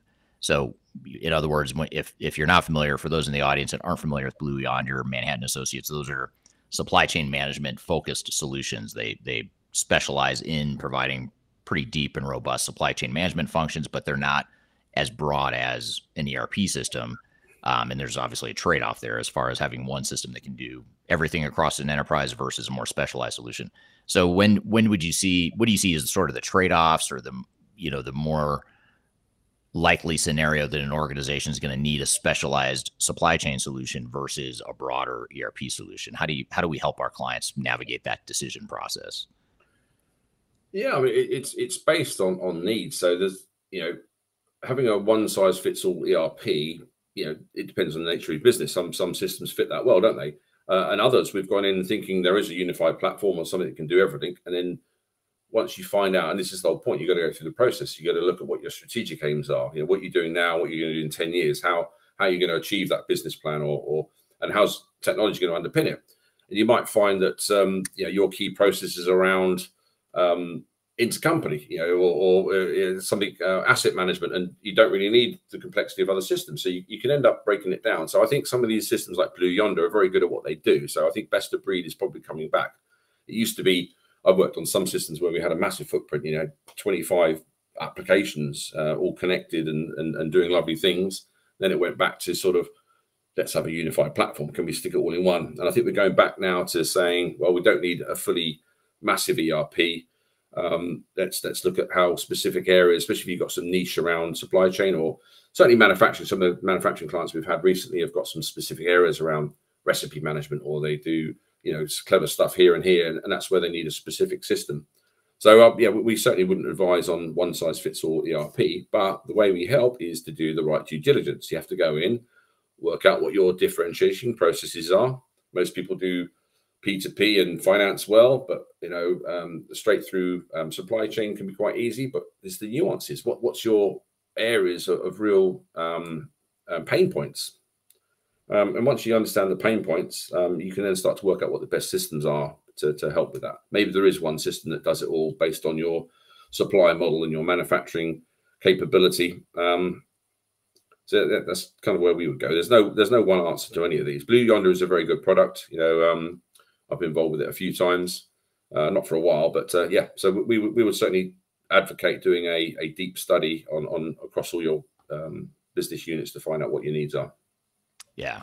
And that's not rocket science. That's people think they can get round those sort of processes. Let's just pick one and go with it. You really need to do the due diligence. Yeah, absolutely. And it's I think best of breed is a more viable option now than it was 10 or 20 years ago. In years past, you had to have a pretty sophisticated IT group. Yes. The integration was complex, and it certainly still is. I mean, you still have to deal with integration and architecture and things like that. They're more important and even more of a success factor when you've got a best of breed solution or a specialized solution that you're trying to integrate with other systems, but it's not as difficult as it was in the past, with more of the open architectures and the low code, no code options and the focus on architecture, things like that. It gives you more options. You could go with a single ERP system that's fully integrated across supply chain management plus finance plus CRM plus HR and all the other stuff. Or, you also have the option to find a supply chain management focused solution. And I think a lot of it depends on if you're a very supply chain intensive organization, then you might lead with supply chain management. That might become your number one priority, that then the other things just sort of fall into place behind that. Or if supply chain isn't as relevant, it's important, but not as relevant as a supply chain intensive organization, it might be that an integrated ERP system might be the place to start, because whatever capability that's out of the box in an ERP system might be good enough to handle your supply chain. But if supply chain management is your competitive advantage and you need a ton of flexibility and robustness and all that stuff, you might be better off with that more specialized solution for sure. Yeah. Well, I think, coming back to that question, I guess Blue Yonder, one of the areas we have seen a lot more people taking areas is around, the warehouse management, WMS and transport management systems. So, it depends doesn't matter what ERP you've got. A lot of people are using, the Blue Yonders, and, we're working one that's now called E2Open for transport. And, companies are looking at having those as separate systems outside of their ERP. And there is a sort of an argument around well, why would you have a separate WMS and TMS system? Surely they should be integrated, but a lot of companies have got those separate. So we're trying to sort of say, yes, it would make sense to have a conversion or some sort of combined model around WMS and TMS, but everyone's slightly different. Right. So that's probably a topic to talk about. Yeah, that's kind of an area we've worked on quite a lot recently. I don't know if that helps with, was it Kyler's question? Yeah, it was Kyler that asked that question. And I think that you bring up a good point, though, which is, she was asking the question in the context of supply chain management focused solutions. But one thing you just alluded to is the fact that you could go a step further and there's transportation management focused solutions. There's warehouse management focused solutions. There's procurement solutions like Ariba and others like that. So there's a lot of different options you have. I mean, you can go super deep and specialized into some of the aspects of supply chain. You could have a solution that's more broadly focused on supply chain management, or you could have, I guess, a third option is the broader integrated ERP system that covers supply chain management plus all the other stuff. Yeah. And then, of course, there's hybrid models as well, where you can mix and match or combine those three options. Yeah, because the ERP does that quite well, where it's saying, okay, demand planning, inventory management, procurement, manufacturing, all those sort of things. I think they do well. Where you start to get to people having nuanced systems is when they farm it out. You've got your warehouse saying, how do you store those products? How do you ship them? Your inbound and outbound strategies, all that sort of stuff. And that's where we're probably starting to see more of convergence around maybe not having them separate. Some people have a completely separate warehouse system outside, or they use third-party, 3PLs, etc. So I think that's a big area. Certainly where AI and blockchain and things like that can help. But there's lots of systems that provide those. Just a transport management system or warehouse and transport. Right. Yeah, it's a big area. I don't know what experience people have in the audience with that. ERP is so wide, isn't it? It really is. But I think it does do supply chain quite well overall. Yeah, especially when you get into manufacturing and planning, things like that. I mean, that's sort of what it was built for back in the 80s in the early years. Yeah. Here's a comment. I apologize. I can't see on my stream here who said this, but someone on LinkedIn had the comment of, we have integrated ChatGPT with ERP Next, engineered some prompts. It can create masters and transactions based on your textual inputs. So I guess the future is already here. So I think, ChatGPT can be a sort of a nice add-on or an integration point to give you better access or easier access to some of the transactions and data and information out of the system. But I'm curious to hear from the audience if you're seeing any usage like that within your organizations. Are you seeing ChatGPT or AI or anything like that being integrated in your supply chain management?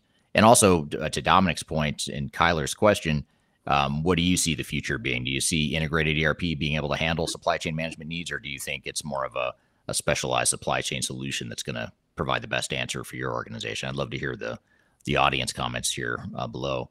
But when we look at supply chain transformations, when we're looking at automating a supply chain and going through a digital transformation within supply chain management, Dominic, what are some of the biggest challenges with those transformations that you see with our clients in Europe and other parts of the world?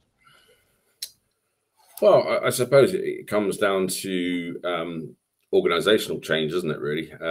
Probably still the key area of failure. People changes. So, and I think trying to get people to stop. So a lot of the companies we still still have manual processes. There's spreadsheets everywhere. Then we're saying, okay, as I said before, demand planning. A lot of people do it in a spreadsheet. Maybe it's partly on the system, but they download it. Inventory management. Some people do it on a spreadsheet. Warehouse management. A lot of that stuff is still very manual, even though they might have systems that do it. They tie it together with spreadsheets, and people like to work in a certain fashion. So I think it's really the people changes when you introduce new technology and say we're going to get rid of all these external data stores. And some people have hundreds of them. And trying to get people to change their way of working, stop using Excel. But then people get worried about their jobs and etc. How they're going to fare in a modern world that's got blockchain and AI. What am I going to do? I do this all day, every day. So I think that's still the biggest area. It's the people change, organizational change management that really rocks everything or brings everything to a halt. And that's where you get your biggest lack of ROI, where you don't change properly. So I think with any digital transformation, whether it's supply chain, finance, or whatever, it's the organizational change management is still one of the key areas we're finding people don't get right and don't plan for. Yeah. We're here with Dominic Lynn from Third Stage Consulting Europe, talking about best practices in supply chain automation and digital transformation. We've got a lot more to cover, but first we'll take a quick break. You're listening to Transformation Ground Control.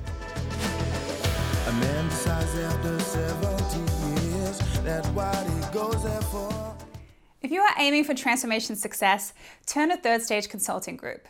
Third Stage's independent and technology agnostic consulting team helps clients define their digital strategies, define their roadmaps, and manage their transformations. With offices in the US, Europe, and Australia, our team helps the world's most forward-thinking organizations through their transformation pitfalls and risks. If you are embarking on a digital transformation or business change initiative, contact Third Stage Consulting to see how we can help you reach the third stage of transformation success. Learn more about us and download independent reports, videos, and other best practices at thirdstage-consulting.com. But we're never gonna survive unless we get a little crazy. Hello, welcome back to Transformation Ground Control, episode number 118. You can find new episodes of this show every Wednesday on LinkedIn, YouTube, Facebook, and Twitter, as well as audio podcast platforms throughout the world. We're here with Dominic Lynn talking about best practices in supply chain management in digital transformation. Let's jump back into the conversation. I want to get to this question too, which is relevant to what you just said, Dominic, and this is from Alice on LinkedIn. And Alice says, AI will recommend the best supplier in the supply chain in terms of cost effectiveness and sustainability performance. And the reason I bring up this comment is because it ties into your comment you just made, Dominic, about the people impact. And we have technology, clearly, we have technology that can enable this sort of capability that Alice mentions and some of the capabilities that you've mentioned, Dominic, around, ChatGPT and AI and RPA and just supply chain management solutions in general. You've got these great technologies that can do a lot with your supply chain, but ultimately it's your people that have to adapt to this new way of thinking and different ways of thinking, even in Alice's example here of finding the best supplier based on cost effectiveness and sustainability performance. That might be a different approach. That might be a change for you as an organization. It might be a different set of priorities than you've had in the past. And the technology certainly can provide you the tool set to do it, but you need your people to understand and be aligned with that approach and that strategy and that operational model going forward. It seems so. I think that's a good example to sort of unpack what you just said there, Dominic. What about this question? Just as I think we're sort of coming back to metrics here and what the focus of supply chains are and should be and will be in the future. And this is from Sam on LinkedIn. And Sam says, what about quality and delivery reliability? Are those metrics that are still important? Are they becoming more or less important given this post-pandemic world we're in when we look at quality and reliability? Well, yeah, they sometimes fall out the window, don't they? If you're focusing on one area and quality goes out the window, but the delivery reliability, and again, I think it comes back down to the tail end of the supply chain when you're looking at warehousing and delivery. Quality's I think quality's probably handled well in the ERP, but certainly transport and warehouse management is a big area we probably ought to discuss. So, does the warehouse operation run with your distribution centers? Are the logistic processes aligned? Do you have trucks that are sitting there waiting or getting the deliveries that aren't packed correctly? Do customers have to pack them or unpack them or reorder things at the other end? So, to that point, delivery reliability, that is a massive issue, I think, around WMS and transport management systems that hasn't been fully addressed in a lot of organizations. Does the customer miss out? Quite often, yes, they do. So, I mean, for warehouse systems, what's the point of a warehouse system? It's better control of inventory, lower material handling costs, lower stock held, so it helps manage that. But unless it's integrated with the transport management system, where your freight costs and your route planning, where you go off, and come back, and those sort of costs escalate, and the delivery times, delivery tracking, that's where a lot of customers aren't happy. They're not getting the right deliveries at the right time. So I think it's a good question. It's probably another session topic on its own. Yeah. So having that cross-department visibility, of warehouse to transport, certainly helps. And inventory allocation, I think we mentioned that before as well. So waiting times, demurrage, different ways to pronounce that, and the fines for missed delivery and waiting times. It's a huge area. We've got firms that have got massive weekly demurrage charges because they haven't worked that out. They tend to just live with it as part of their budgeting. Yeah, trucks wait, trucks get misdelivered. So I think it's doing business. Yeah, cost of doing business. Yeah, but there are some huge savings to be had around that sort of area about improved, warehouse to transport connectivity. Right. Scheduling, vehicle scheduling, and depends how many trucks you've got and whether you've got your own fleet or whether you used outsource that or a combination. So yeah, it's a massive area for sure. But that's where I think AI and all this blockchain technology is starting to help. I'm sure people online have got some great experiences around how that's, people can read the number plates of a truck coming in and they've already got their, dock assigned. They've also got the pallets ready. So it can help if used properly, for sure. But we're finding customers are struggling around those areas for sure. Right. Yeah. Yeah. And then here's a comment from Prod on LinkedIn. And Prod says data governance plays a huge role in digital transformation. Governing data and approval processes for machine learning and AI recommended options and data will be interesting. I feel like we still need manual eyes to review it. And I think this is a really good point back to your comment about change management, Dominic, about the impact of the people and just keeping on this thread here of the human side of supply chain automation and transformation. Even with AI and ChatGPT and RPA and some of these different models that are meant to automate and replace what humans have historically done to help manage supply chains, there's still that human element that needs to be involved, at least as it stands today. But that's a pretty significant shift to people's mindsets, and it still doesn't change the fact that people are afraid, in some cases, of these technologies. They're afraid of the impact it has on their job. They're afraid of their perceived lack of value, in terms of me as a human that has thrived on sort of heroics and being the person that can go out there and find the information despite the fact that I don't have the right tools and it's super difficult to do. Now, all of a sudden the tool sets are there. It's automated. That part of my job and those heroics that go away, that's going to create a threat to me, even if it's the best thing for the organization and the best thing for my customers.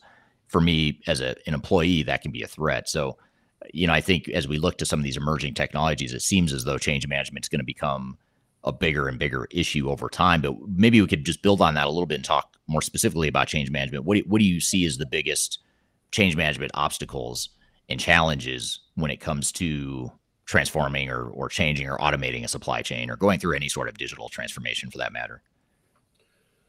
Well, I think you touched on some of the areas there in terms of the expectation around how technology is going to shape the future and jeopardize people's jobs. And I think people are worried. And so I think the biggest thing that I think companies can do, which they don't do, is build that sort of, is the expectation saying, okay, some of them pretend jobs won't change. Don't worry, it's all going to be fine. And rather than saying, look, we'll build a support environment for people whose jobs may be at risk, excite them about the future. There's new roles coming. Yes, some jobs may change, some jobs may go, but we're going to create this whole new world where there's different roles, and get them excited about change, to embrace the change and manage those expectations.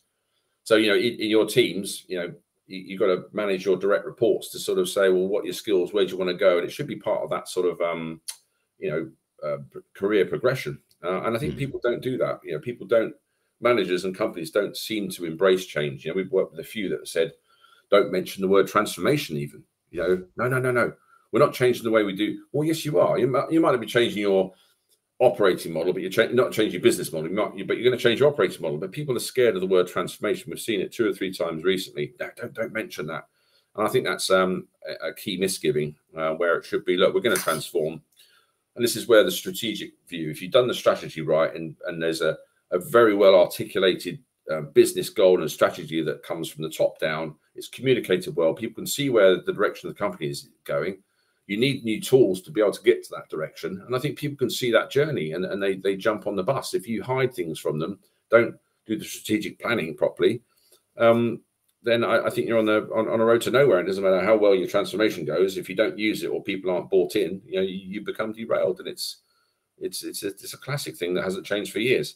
So I think there is an opportunity for people to just communicate better, the communication channels, and you can't hide things so much anymore. So why not use the communication channels that we've got and to communicate that vision from top down and pass it through the ranks and get people excited about change or a new world.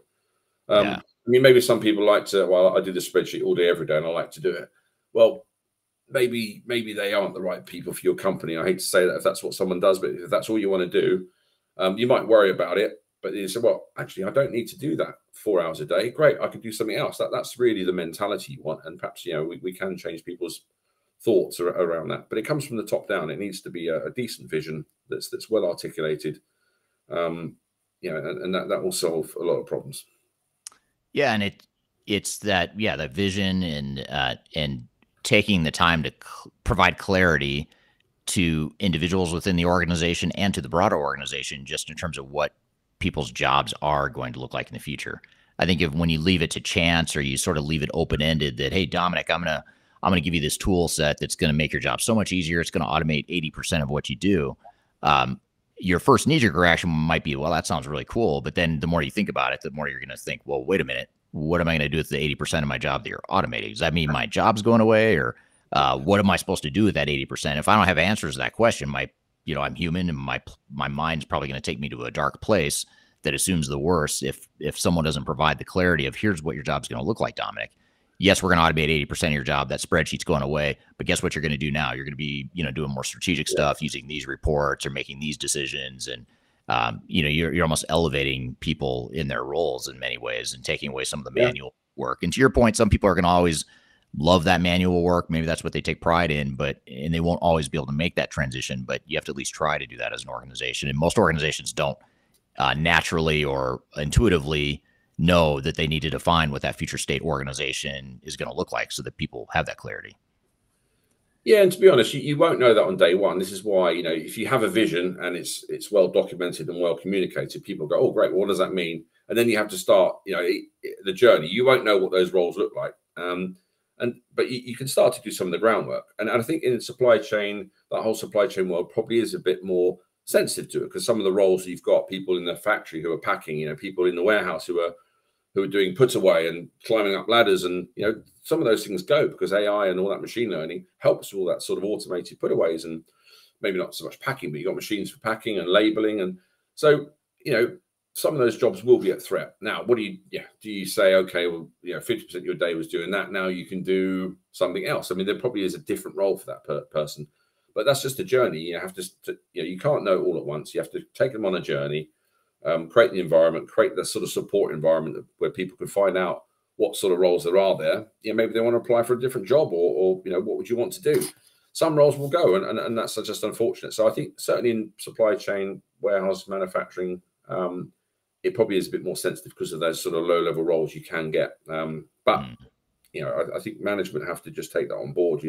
It's probably better than thinking your job's safe, and then at the end of the day, you're told you're one of 50 people that are out the door, with no chance to sort of think about it, maybe embrace technology, apply for different jobs. And so, it's a very difficult world, Right. Not very nice to lose your job, but the way technology is going, we're probably all going to be out of a job at some point. We're all going to have to change anyway. Probably everyone on this call will have to do something different in 3 years' time.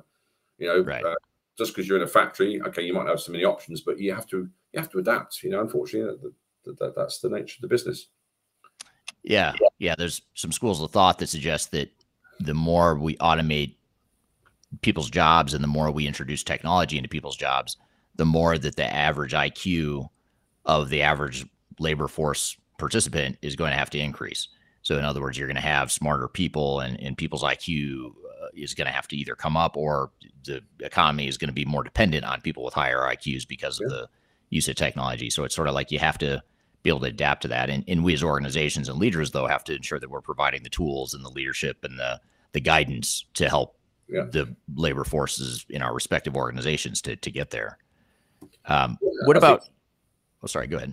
I was going to say, I think so, but it should help you make better decisions, quicker decisions, So the person who's doing the put away, okay, they're not doing it anymore, but they might be able to spot issues or process the data in a different way and add value. It's all about adding more value to the business rather than just doing something that's mundane that a machine could do. So I think it's overall a good thing if we manage it properly. The problem with AI and the way technology is and society in general is the changes are too fast. Today it's like this, tomorrow it's like that. We don't have time to adapt. And I think that's where humans on the whole are going to fall down, where we try to change, society changes, what our values are and what we think is good and bad. It changes almost daily. And technology is the same. It's probably moving ahead too fast, or it might do, where people can't adapt. So that's probably the area I see an issue, where we play catch up as humans, right, whilst the machines are catching up with us. At one point they'll be probably as smart as us, but there's certain things they won't have the ability to do, I hope, which is why human intervention will still be needed. Yeah. Yeah. If you think about it, this is a fear that's been around for decades. When robotics first started gaining prominence in the 80s, there's the fear that robots were going to take over our jobs. And, that was 40 years ago, and robots have taken over some jobs, but there's still plenty of manufacturing jobs and shop floor workers and people that need to operate the machines and the robots and all that stuff. It's just that their jobs look a lot different now. They're not doing as much manual labor as they did 40 years ago. So they've, the role of a shop floor worker has just changed in 40 years. And that's probably going to be the case for a lot of people, most of us, if not all of us, in the coming decades. So I think it's more a matter of how do we change, not so much are we going to become obsolete. If we don't change, we'll become obsolete. But I think it's more the risk is that we just don't adapt to the change along the way. I think so. We're here with Dominic Lin from Third Stage Consulting Europe, talking about best practices in supply chain automation and digital transformation. We've got a lot more to cover, but first we'll take a quick break. You're listening to Transformation Ground Control. When things are big that should be small, who can tell what magic spells will be doing? Are you looking to stay ahead of the curve in the ever-changing landscape of digital transformation? Then you need our newly released 2023 Digital Transformation Report. This comprehensive report covers the latest trends, technologies, and strategies to ensure your digital transformation is optimized for success. The 2023 Digital Transformation Report is packed full of proven methodologies and insights from experts in the independent digital transformation field. You'll also receive practical insights on how to implement digital transformation strategies within your unique organization. This free report is available for download on our website at thirdstage-consulting.com under our Thought Leadership section.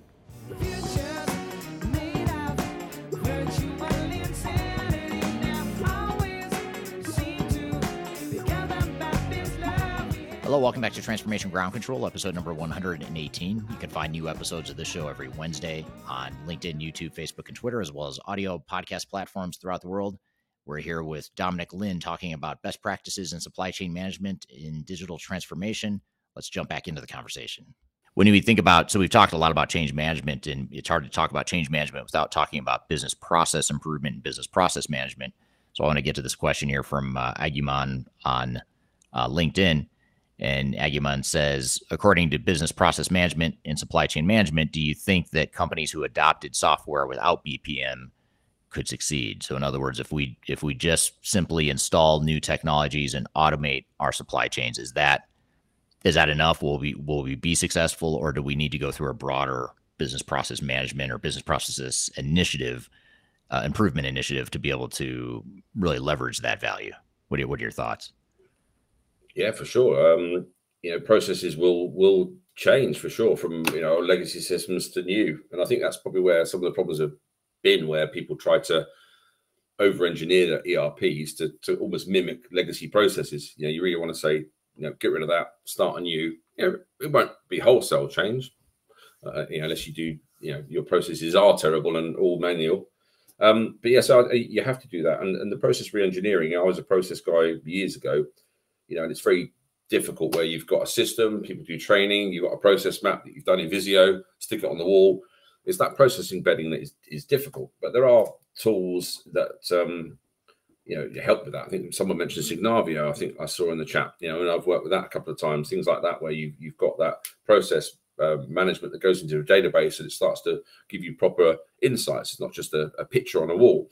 There's guided learning tools, even BPMN, things like that, all that sort of notation where it's database driven are good, because embedding processes is the hardest thing. You do your training, you got a new process, people seem to understand it, but then when you go live, those processes and thoughts need to be embedded. So you need to have stuff on the fingertips in terms of processes and changes, guided learning at all times, and that's one of the hardest things to do. So yeah, those that's always the way. So I think it's the old classic critical success factors: top management support, change management, business process re-engineering. It's been the same probably since year dot. And I think I've written a couple of papers on it myself, and I know you're interested in that area as well. They are still the key areas. You got to change properly. You got to manage your processes or change your processes, and you got to have buy-in across the organization. Otherwise, things won't change. So, and I don't think it matters how much technology you get in those things. Technology should be able to help all those areas, maybe not the top management support, but the other areas. But they still are key success factors for sure. Yeah, absolutely. I agree. For as much as technology has changed, there's a lot about digital transformation, supply chain automation that has not changed as far as what those critical success factors are and what you need to do to be successful in any sort of transformation. The good news is that hasn't really changed, but yet organizations still haven't figured out how to do those things well, unfortunately. So just to maybe wrap this all up and tie this all together, what advice do you typically give to organizations to help them get started on their supply chain automation and digital transformation initiatives? What are sort of those first steps that an organization can take to, figure out where they are in their current state and what they can do to get towards or start to take steps towards that future state of where they want to be?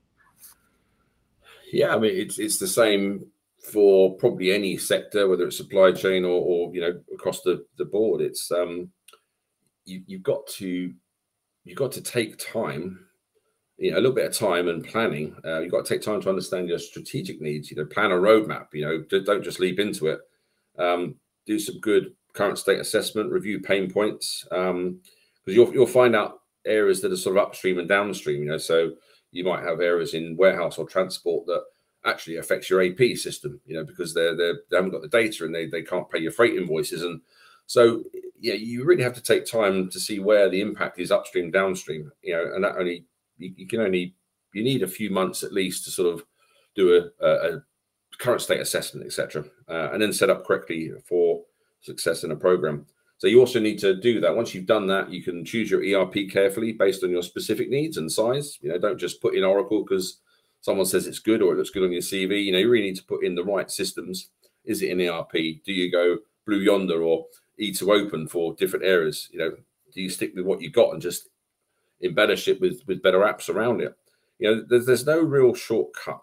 You have to choose your ERP carefully, do a decent assessment, feasibility study, if you like. There's no real shortcut to ERP success, and proper preparation must be undertaken. So I think that's always the case, and that's where we want to help people, and that's kind of the role we do. Organizations shouldn't begin any program without understanding those complexities and what skills you need in house. What the SIs and integrators won't do, and data migration, data management. So that strategy, what your transformation benefits are, all those need to be mapped out first. To enable the correct planning and budgeting, etc.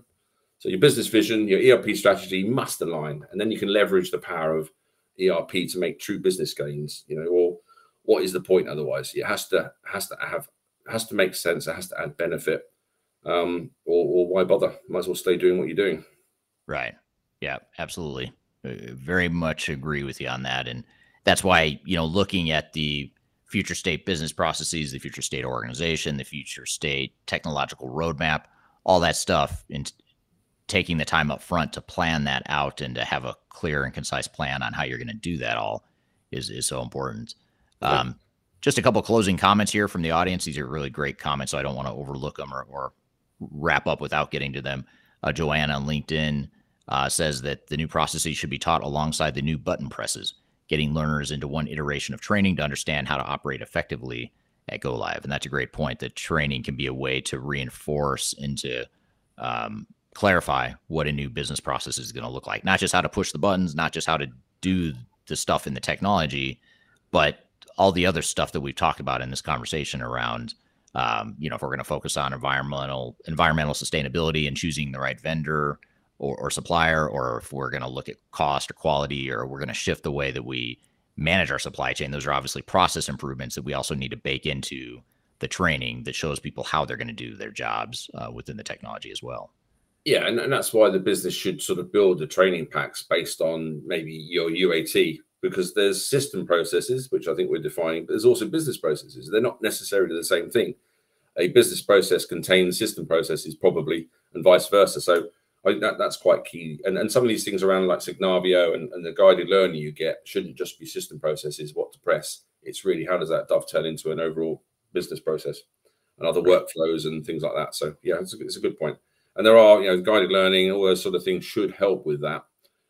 Training is, I always find training, even when it's done well, unless you go live straight away, people forget and you have to keep retraining. So some of these tools and process tools and guided learning do help.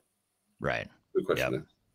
Yeah. And there's, obviously, if you're in Europe, that's something that Dominic and I can help you with. If you're a European organization, or if you're in other parts of the world, we've got offices in North America as well as Asia Pacific. So depending on where in the world you are, that's something the Third Stage can help with. We're independent, technology agnostic. So that's a way to get more of an objective advisory support level in helping with your supply chain and digital transformation. And then we'll get, this will be the last question we get to, just in the interest of time. It's from Sam Graham, and leave it to Sam to give us a really good closing question here. One last question. Is it true that Elvis is still alive and working in a Third Stage office somewhere? I can't confirm or deny that. That's all I'll say to that right now.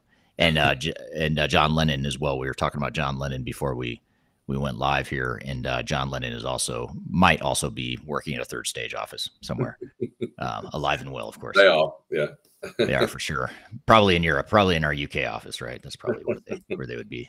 All right. Thank you, Dominic. And thank you to the audience for the great questions and engagement in that conversation. Really appreciate all the feedback and input. That adds a lot of commentary or a lot of color to the conversation. So really appreciate that.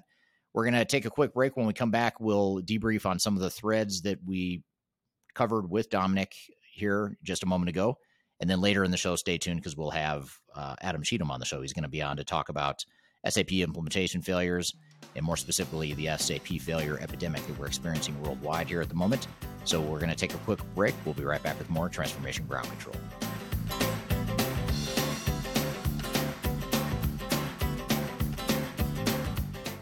If you are aiming for transformation success, turn to Third Stage Consulting Group. Third Stage's independent and technology agnostic consulting team helps clients define their digital strategies, define their roadmaps, and manage their transformations. With offices in the US, Europe, and Australia, our team helps the world's most forward-thinking organizations through their transformation pitfalls and risks. If you are embarking on a digital transformation or business change initiative, contact Third Stage Consulting to see how we can help you reach the third stage of transformation success. Learn more about us and download independent reports, videos, and other best practices at thirdstage-consulting.com.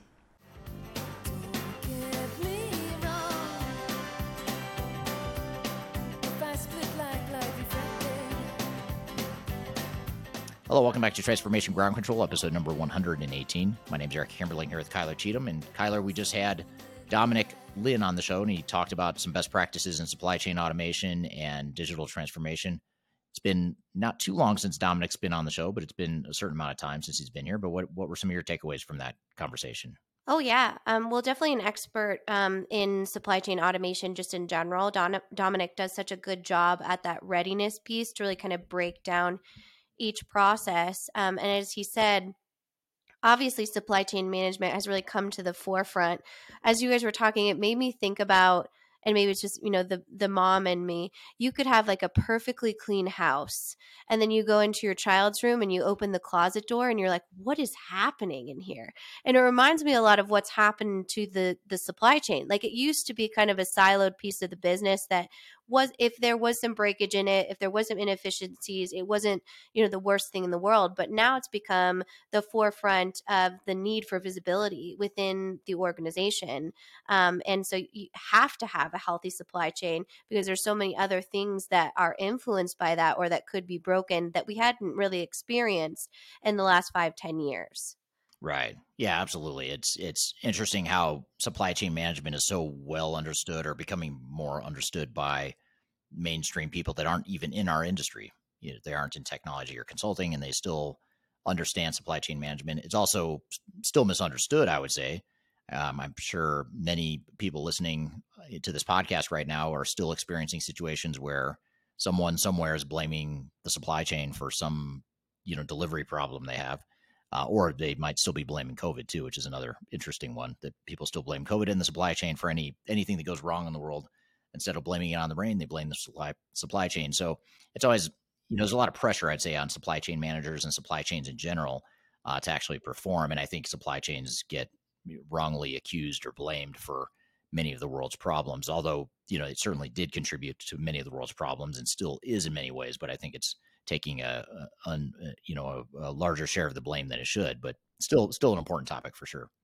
Yeah, and it's one of those things where it's so unique to the organization, and I think that's what Dominic was saying. He's a very talented consultant, and you could see he was hesitant to saying, well, you might use automation if that makes sense for you, and you might use AI if that makes sense for you, because it is so important to have that full understanding and that full data around what is our current state, and are we even ready to consume these new emerging technologies. Because many times, like you had just talked about earlier in the episode, they are not a silver bullet, and they will not fix operational problems within the organization. They will actually make it worse if you're not ready for that. Yeah, absolutely. Yeah, totally agree. You've got to be, just like any transformation, you need to plan it. You need to have a deliberate strategy. You need to be aligned in your strategy. You need to have a realistic plan. You have to have a complete plan. I mean, there's so many things that we talked about in that conversation that are relevant to any sort of digital transformation, not just supply chain automation.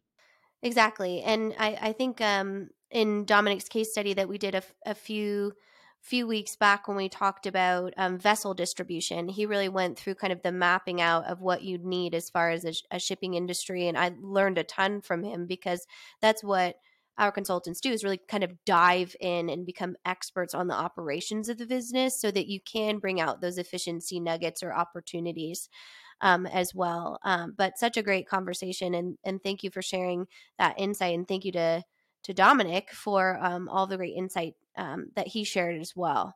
Yeah, absolutely. It's good to have him on the show, and with time zones and whatnot, sometimes it's difficult to get him on here, but it was great to have him on, and he's always a good guest to have, and he had some fairly strong opinions to help us resolve and settle the Beatles versus Elvis debate. I was just about to say, the highlight of the interview was when he said Elvis in his leathers. I'm like, okay.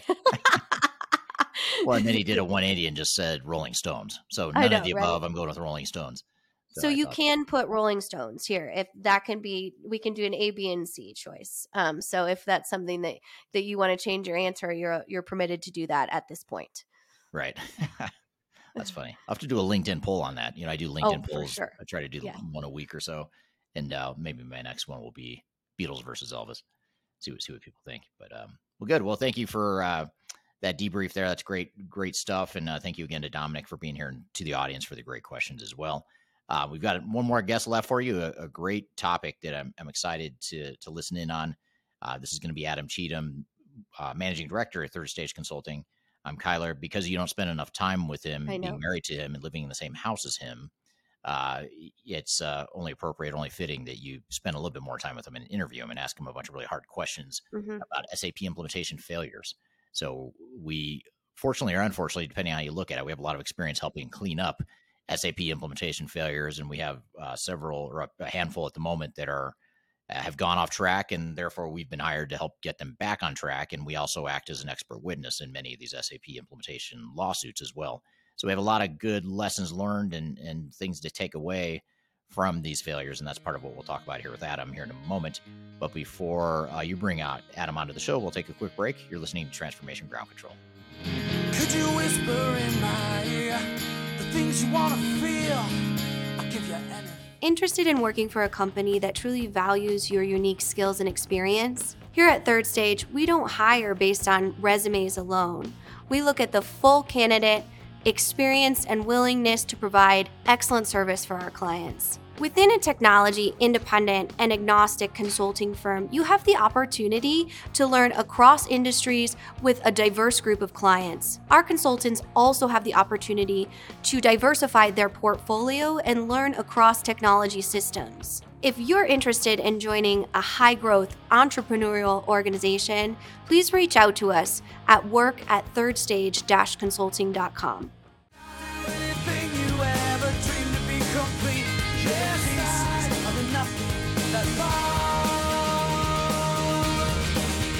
Hello, welcome back to Transformation Ground Control, episode number 118. My name is Eric Kimberling here with Kyler Cheatham. You can find new episodes of this show every Wednesday on LinkedIn, Facebook, YouTube, and Twitter, as well as audio podcast platforms throughout the world. Our next guest is Adam Cheatham, who is Managing Director at Third Stage Consulting. He's based here in Colorado in the U.S., same place as Kyler and myself, and where Third Stage headquarters is globally. So we had Dominic on from Europe a few minutes ago from our European office. Now we're going to bring it here to the North America, where Kyler and I are from, to bring our next guest on to talk about SAP implementation failures. And this is a topic that I take a lot of interest in. And Kyler, we're referring to this as the SAP implementation failure epidemic. What are your thoughts there? Is this you think that's because there's so many implementation failures happening at the moment that it's not just a pattern now, and now it's a full blown epidemic? Is that where I do think, and you know, you can at me in the comments if you want here, but I do think that there is a significant amount of businesses, especially because of the shifting in the industry, that had undergone a large transformation project, and it's either in the yellow or it has failed in the process. And that's not necessarily a bad thing. It's just it's kind of how it works. And unfortunately, that's something that a lot of companies have experienced and had to create, you know, a strategy around. Rehabilitating an SAP implementation project is a main trend that we see in the industry. Yes. And in fact, we had Marcus Harris on, who's an attorney, a software attorney he's been on the show a few times now. And he was on, he's been on so many times now, I can't remember which conversation this was, but at one point he was on the show. And if you search in our playlist on YouTube, you can search Marcus Harris and you'll find the 3 or 4 episodes that he's been on if you want to go back and watch any of these. But there's one in particular where we talk about digital transformation failures, why they happen from a legal perspective. And one of the things we talk about in that episode is that there is indeed an increase in failures happening right now. If you look at his practice, if you look at our expert witness practice, if you look at the volume of revenue that we as a company are getting from implementation failures relative to greenfield new implementations, that is shifting to where there's becoming more and more, as a percentage of our revenue, it's becoming more centric or more focused on failures. So I think you look at some of these data points, and there's a lot of data that suggests that the implementation rates are increasing, the failure rates are increasing, not only for SAP, but for other vendors as well. It just so happens that SAP is leading the charge with their big customers and their big, massive S/4HANA solution that's more complex than a lot of other systems out there. And that those two things combined, big customers, complex solution, equals higher failure, typically. So that's what we want to talk about here with Adam, is some lessons from these failures, and ideally, and really what we want to talk about is how you can avoid them, because a lot of these failures, even though you mentioned that's the way it is the way it is, but it doesn't need to be that way. You know, a lot of organizations are making the same mistakes that they don't need to be making. They should have learned these lessons 10, 20, 30 years ago with past technology implementations, but they haven't. So our goal here is to maybe unpack some of those lessons learned so you can avoid some of those same failures as well. So with all that being said, I'll turn it over to you, Kyler, to take the discussion from here with Adam. Well, thanks, Eric. Excellent. Well, welcome, Adam. Let's get into it. So real quick, our audience obviously knows you pretty well, but if you could just state your position and kind of your role here at Third Stage, just for an opener for this conversation about SAP implementation failure. Yeah, so my name's Adam Cheatham. I'm Managing Director at Third Stage Consulting Group. I've been with Third Stage about 5 years now. And at this point, my role is to help make sure that we're scoping projects well and that our clients are getting the level of service and delivery that they deserve. I'm responsible for just about every single one of our projects in one way or another, making sure that they're successful. Absolutely. And you have the fun role of triaging really hard or complex projects too, which often lies in the same sort of talk track as a failed SAP implementation. Is that correct? It is. We have a number of SAP implementations ongoing right now with a variety of roles with each of them. And those implementations are some of them are just at the beginning, so not at a remediation state. Others are we've been brought into midstream to help projects that are a little bit sideways and see what we can't do to get them across the finish line successfully. So we do a lot of different types of work, whether it's SAP implementations or other complex implementations for organizations, and we find a variety of different ways of adding value through our PMO, mission control PMO methodology. Well, first and foremost, happy 5-year anniversary. Before we really get into the meat of this project, It's Third been a Stage. fun year for that, yeah. Yeah.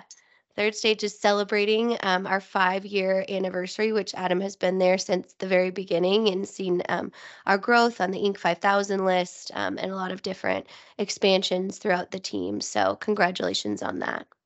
Thank you. Yeah, you bet. So I think we should clarify this conversation. Is failure, an implementation failure, a project in the yellow, sideways, as you kind of said, is not necessarily a bad thing. Right. And can you talk a little bit about like the lessons you can learn from failures or how you've seen companies go through a failed implementation multiple times and now they have a very successful project? Yeah, I think that the key there is that yellow is not a failing implementation. It's many implementations have yellow statuses across different work streams on the whole, and that's okay. The goal is to see the problems as they come up and address them. So you see a problem which may have an impact that causes a yellow status, and once that yellow status gets recognized, you find ways of turning it back to green. We have that's pretty normal, and even red status is normal in any implementation on certain work streams. We're going to have this is going to have a timeline impact. This is going to have a timeline impact. You're moving a lot of components all at once, and it's just not realistic to expect it to be all green all the way. So if somebody is telling you that you're all green all the way and you're on an SAP implementation, be ready for surprises because they will come. The idea is to track and understand issues and risks so that you can properly disposition them and make sure that they're getting handled. So the way that we approach a lot of those implementations is to understand where those challenges are and help create risk mitigation tactics for shoring them up and moving things along. Absolutely. And that's a really important piece of what we do here at Third Stage because of our technology agnostic and independent status. Our dedication is truly to the business objectives of our clients with the use of new technology. So it's an interesting kind of situation we have in the marketplace. And speaking of interesting situations, you've been on a number of expert witness cases when it comes to a failed implementation. So you've kind of seen it where it can be in that yellow status where it might not be tracking directly in the green, but we can still kind of shift it back to the polarized opposite of that, where you are actually involved in little litigation around a failed implementation or something like that. So I know you can't talk a ton about your expert witness work, but can you kind of give us an overview of what kind of projects you've seen there from a theme standpoint? Yeah, the expert witness work is there's always a number of variety. I'm going to just start that sentence over because I'm tripping over my mouth right now. When we look at our expert witness cases, there are always a variety of different reasons that those implementations fail. And there's lots of finger pointing going on. The truth of the matter is often that both sides have had challenges along the way. And no side is 100% completely right in those scenarios where client and provider tend to both contribute to the problem. Usually the provider sets an expectation which is unrealistic, and the client doesn't have the wherewithal or the capability or capacity to be able to keep up with things.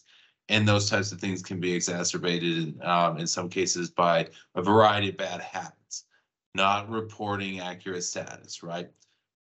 So many of these projects in expert witness cases, for example, SAP implementations included, go from green to red, and it happens overnight.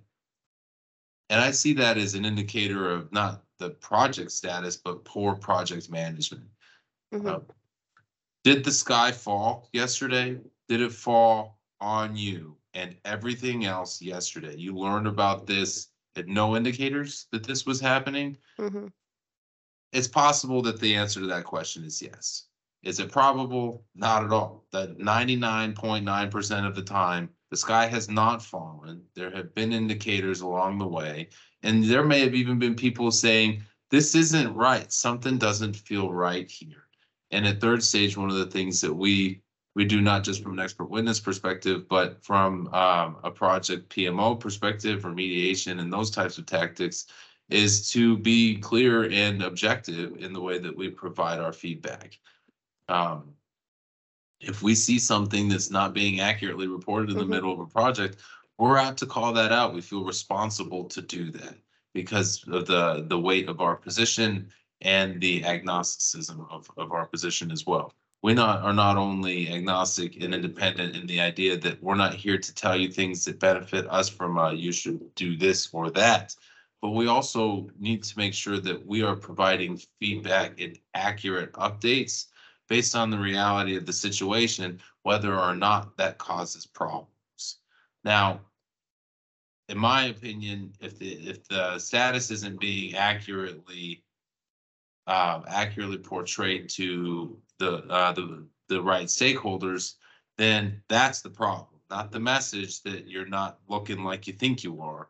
The problem is that people are telling you the wrong things. It's our responsibility to bring those problems up when we see them, and we have a variety of SAP implementations where we say those things out loud.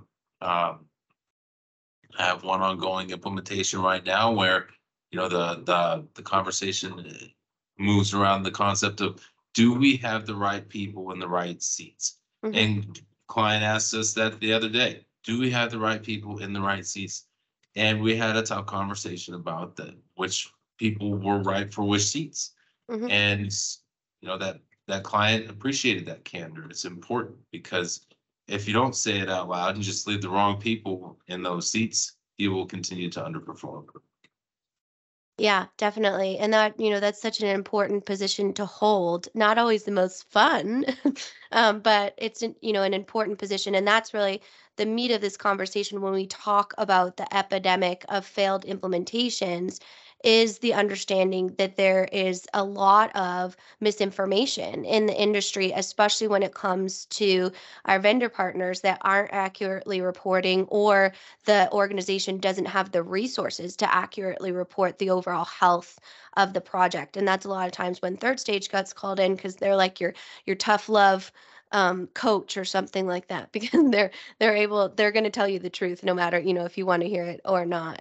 So that's a definitely an interesting position to be in. So Adam, when we talk about SAP particularly, we've done a lot of thought leadership on covering very high profile SAP implementation failures with large global companies like Nike, Revlon, those types of different pieces. Okay, we're here with Adam Cheatham, and we're talking about the SAP implementation failure epidemic and what you can do about it to avoid some of these failure points. We're going to get back into the conversation. We've got a lot more to cover. We'll be right back with more Transformation Ground Control. Just tell me what you've got to say. Tell me, I've been waiting for so long to hear.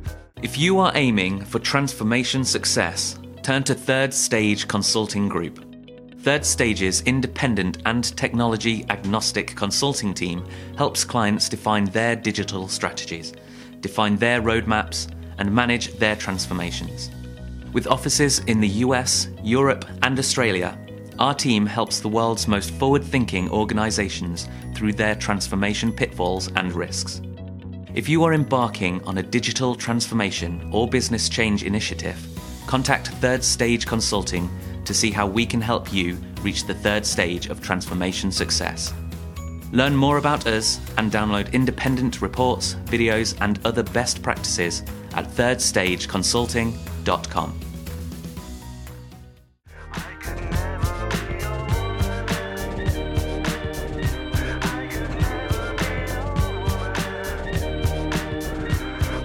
Hello, welcome back to Transformation Ground Control, episode number 118. You can find new episodes of this podcast every Wednesday on LinkedIn, Facebook, YouTube, Twitter, and audio podcast platforms throughout the world. We're here with Adam Cheatham talking about SAP implementation failure epidemic and what you can do about it, and some lessons learned from the recent and ongoing SAP implementation failures that we're experiencing in the marketplace right now. So let's turn it back over to you, Kyler and Adam. So do you see in your day-to-day work that SAP fails more often than not? And is that just because they're very high-profile companies, or what's kind of the behind-the-scenes look of SAP failure rates? I think it's important to realize that I don't think SAP implementations fail at a higher rate than others, given a couple of particular variables, right? The size and complexity of SAP as a software package is significant. That makes it more complicated, that makes it more difficult to implement well, because there are more opportunities for things to come apart. You compare that to a software package like NetSuite, for example. SAP implementations go 18, 24, 36, 60 months. And that's not unheard of. That's not unrealistic to have a 5-year SAP implementation. We have a client right now that is expecting that. And that's okay. They're a global organization, highly complex, lots of opportunities for failure. Does that mean that they fail at a higher rate? I think that's a difficult thing to say, because if you compare that to, say, for example, a NetSuite implementation for a smaller set of companies that implements in 100 days. 3.5 months. That's a fraction of the amount of time to screw things up. And a simpler, puts you in the box, this is how it's built type of package. It's meant for a different type of company, right? So when you look at the complexity and the size of those software packages in and of themselves, that's one side of it. The other side of that is the actual client that's implementing it. If you're not a very large, highly sophisticated, highly complex organization, you're not going to buy SAP. So though you have large, highly complex software, large, highly complex company, and you put them together, and they just create a scenario that has lots of opportunities for challenges, which requires a much more attuned program management office to tracking all of those things. And that's okay. That doesn't mean that you shouldn't buy SAP S/4HANA. It just means that when you walk into that, you should know that what that means you're doing, right? You put me in a daily driver and I'll do fine in a car. You put me in a Formula One race car and I probably wouldn't know how to turn it on, let alone drive it. And then you want me to learn and then drive it fast. It's a different set of circumstances. So I think that's important to understand. And SAP is at the top of the list of the biggest, most complex software packages. But Oracle ERP Cloud, Microsoft Dynamics 365, Finance and Operations, Infor with their variety of projects and products are all highly complex packages that take quite a long time to implement. So the longer you're under the hood, the more opportunities that you have for failure, which means that you have to be more correct along the way and more diligent in the way that you manage those things. Well, knowing the car knowledge that you have, I'm quite sure that you would be able to drive that race car. So just a little note there that you could absolutely do that probably. Let's test that theory. I'd love to. Fair enough. Well, I think all of those are really good insight. I wonder, when it comes to SAP and the complexities like you mentioned, how important and influential are the partners that you have involved, the system integrators, all of those different kind of technical support positions? It's critically important. You know, it's there are a lot of different challenges with the software package, and having somebody who is an expert in it develop it for you is important. That's a significant advantage, is at least the best way of saying it. Because without that, you are working on something that likely, maybe not likely, but you might be working with somebody that's never done this before, especially if the software package is newer, right? S/4HANA is a bit more proven in the marketplace than many others. So there's more experienced folks that have implemented it multiple times. But you also have to remember, with a product that's been implemented, that takes up to 5 years to implement on a global scale, how many times could some people have implemented that? You know, repetition helps with memory, right? So there's a complexity to how many times you can implement a software package and how much experience you can have. But if I had a year's worth of experience in writing code for SAP, that 2 years, 3 years, that actually starts to sound pretty good. And then you start to think, right, but is that enough to get all the way through a full implementation? When I tell you I have 3 years of implementation experience in this and writing code for your functional area, does that mean that I've ever seen software go live? The answer may still be no, right? I would hope not at that point. You know, you start to get to the point where folks are able to represent actual experience with going live, but it's worth asking the question because it does sometimes take that long. So with that, SAP, specifically S/4HANA, isn't that old. You know, it's still, going through the maturity. So how do you ensure that you pick and select the right partner that has that experience? Yep. So SAP S/4HANA, according to Google, was first released in 2015. That's 8 years ago. Most software packages that take about 30 years to mature, right? So you could say that package is on the front end of that. Like ECC6, 30-year-old platform. Oracle EBS, 30-year platform. I mean, there's a lot of development that happens in 30 years, right? So that's something that's worth acknowledging. So when you start thinking about partners and their qualifications, I think that a number of things are important. Number one is the capability to handle your project on the scale that it needs to be handled. I have a challenge right now with a program that was started up during COVID, and it was designed to be implemented entirely remotely, and that has changed, but the system integrator is unable to travel as well as we would hope that they can. And that creates challenges. How do you understand somebody and their business processes if you can't sit down face to face in a room with them? Can you do it? Yeah, sure. You can understand it. But do you get more out of that face-to-face interaction? Yes. And if you start that face-to-face interaction midstream, does that add disruption to your project now? It does. So key components of that. I think that we're seeing a wave of implementation challenges in S/4HANA in particular because of the complexity that she tried to take on from a remote fashion. And 2 years ago, which is not unrealistic to say that an S/4HANA implementation that started 2 years ago would still be ongoing, started in the middle pandemic. What does that look like today? Very, very different. So you have to think about those things and what your partner capabilities and qualifications are. I also think it's important to consider 2 additional things. Number one, especially with products that might be less mature than the S4 platform, you have to consider the client's experience with software packages, as well as the vendor's experience and the system integrator's experience in the client's industry. Some industries can be pretty basic. S/4HANA doesn't play in basic, right? So those types of what is my industry and what is the space that I play in and how do I find a partner that understands that is critically important. I think it's also important as you think about the partners that you choose, their completeness of package.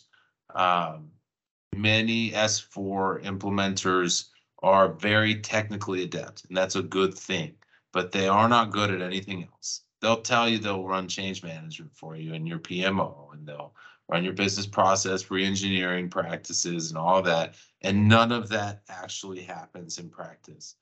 It's important to have people with core competencies in all areas that can supplement each other. And this is a space that Third Stage helps a lot of these clients in that are implementing S4HANA, where there's a technical aptitude. Yeah, that's important. And we appreciate that our system integrator partners bring those things together.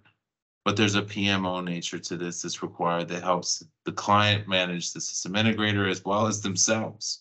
And there's that key component of it. There's change management, which many system integrators will offer but are not good at.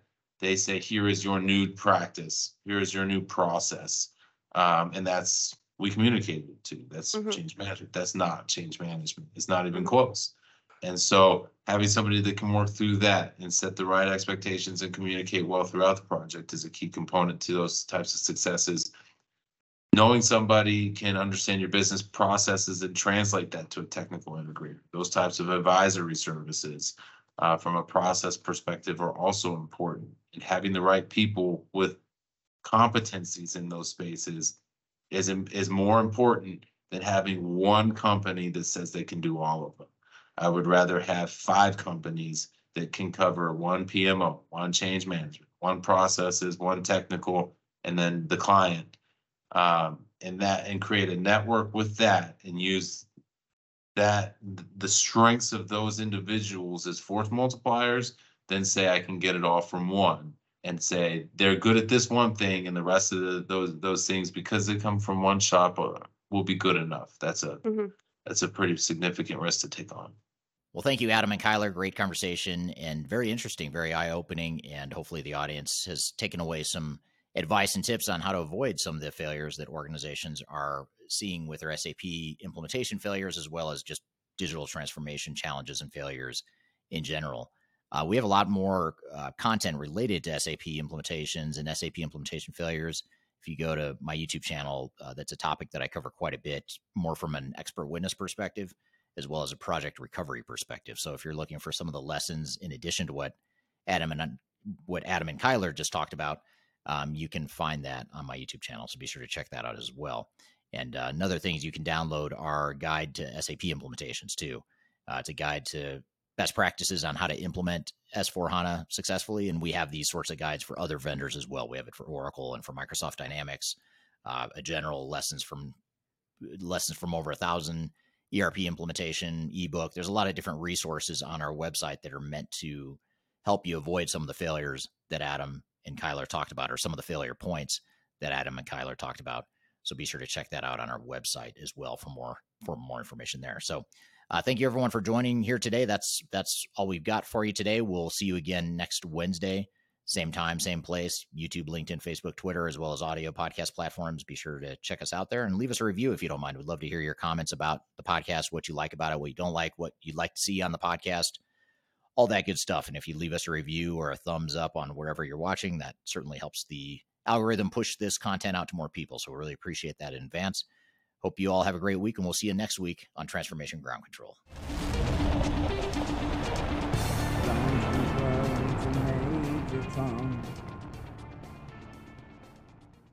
Tech innovations. Try that again. I wish our house actually looked like your background. And you were playing what is that, like a ukulele back there? Hello, welcome to... All right. Long day of filming today. All day. Solid start.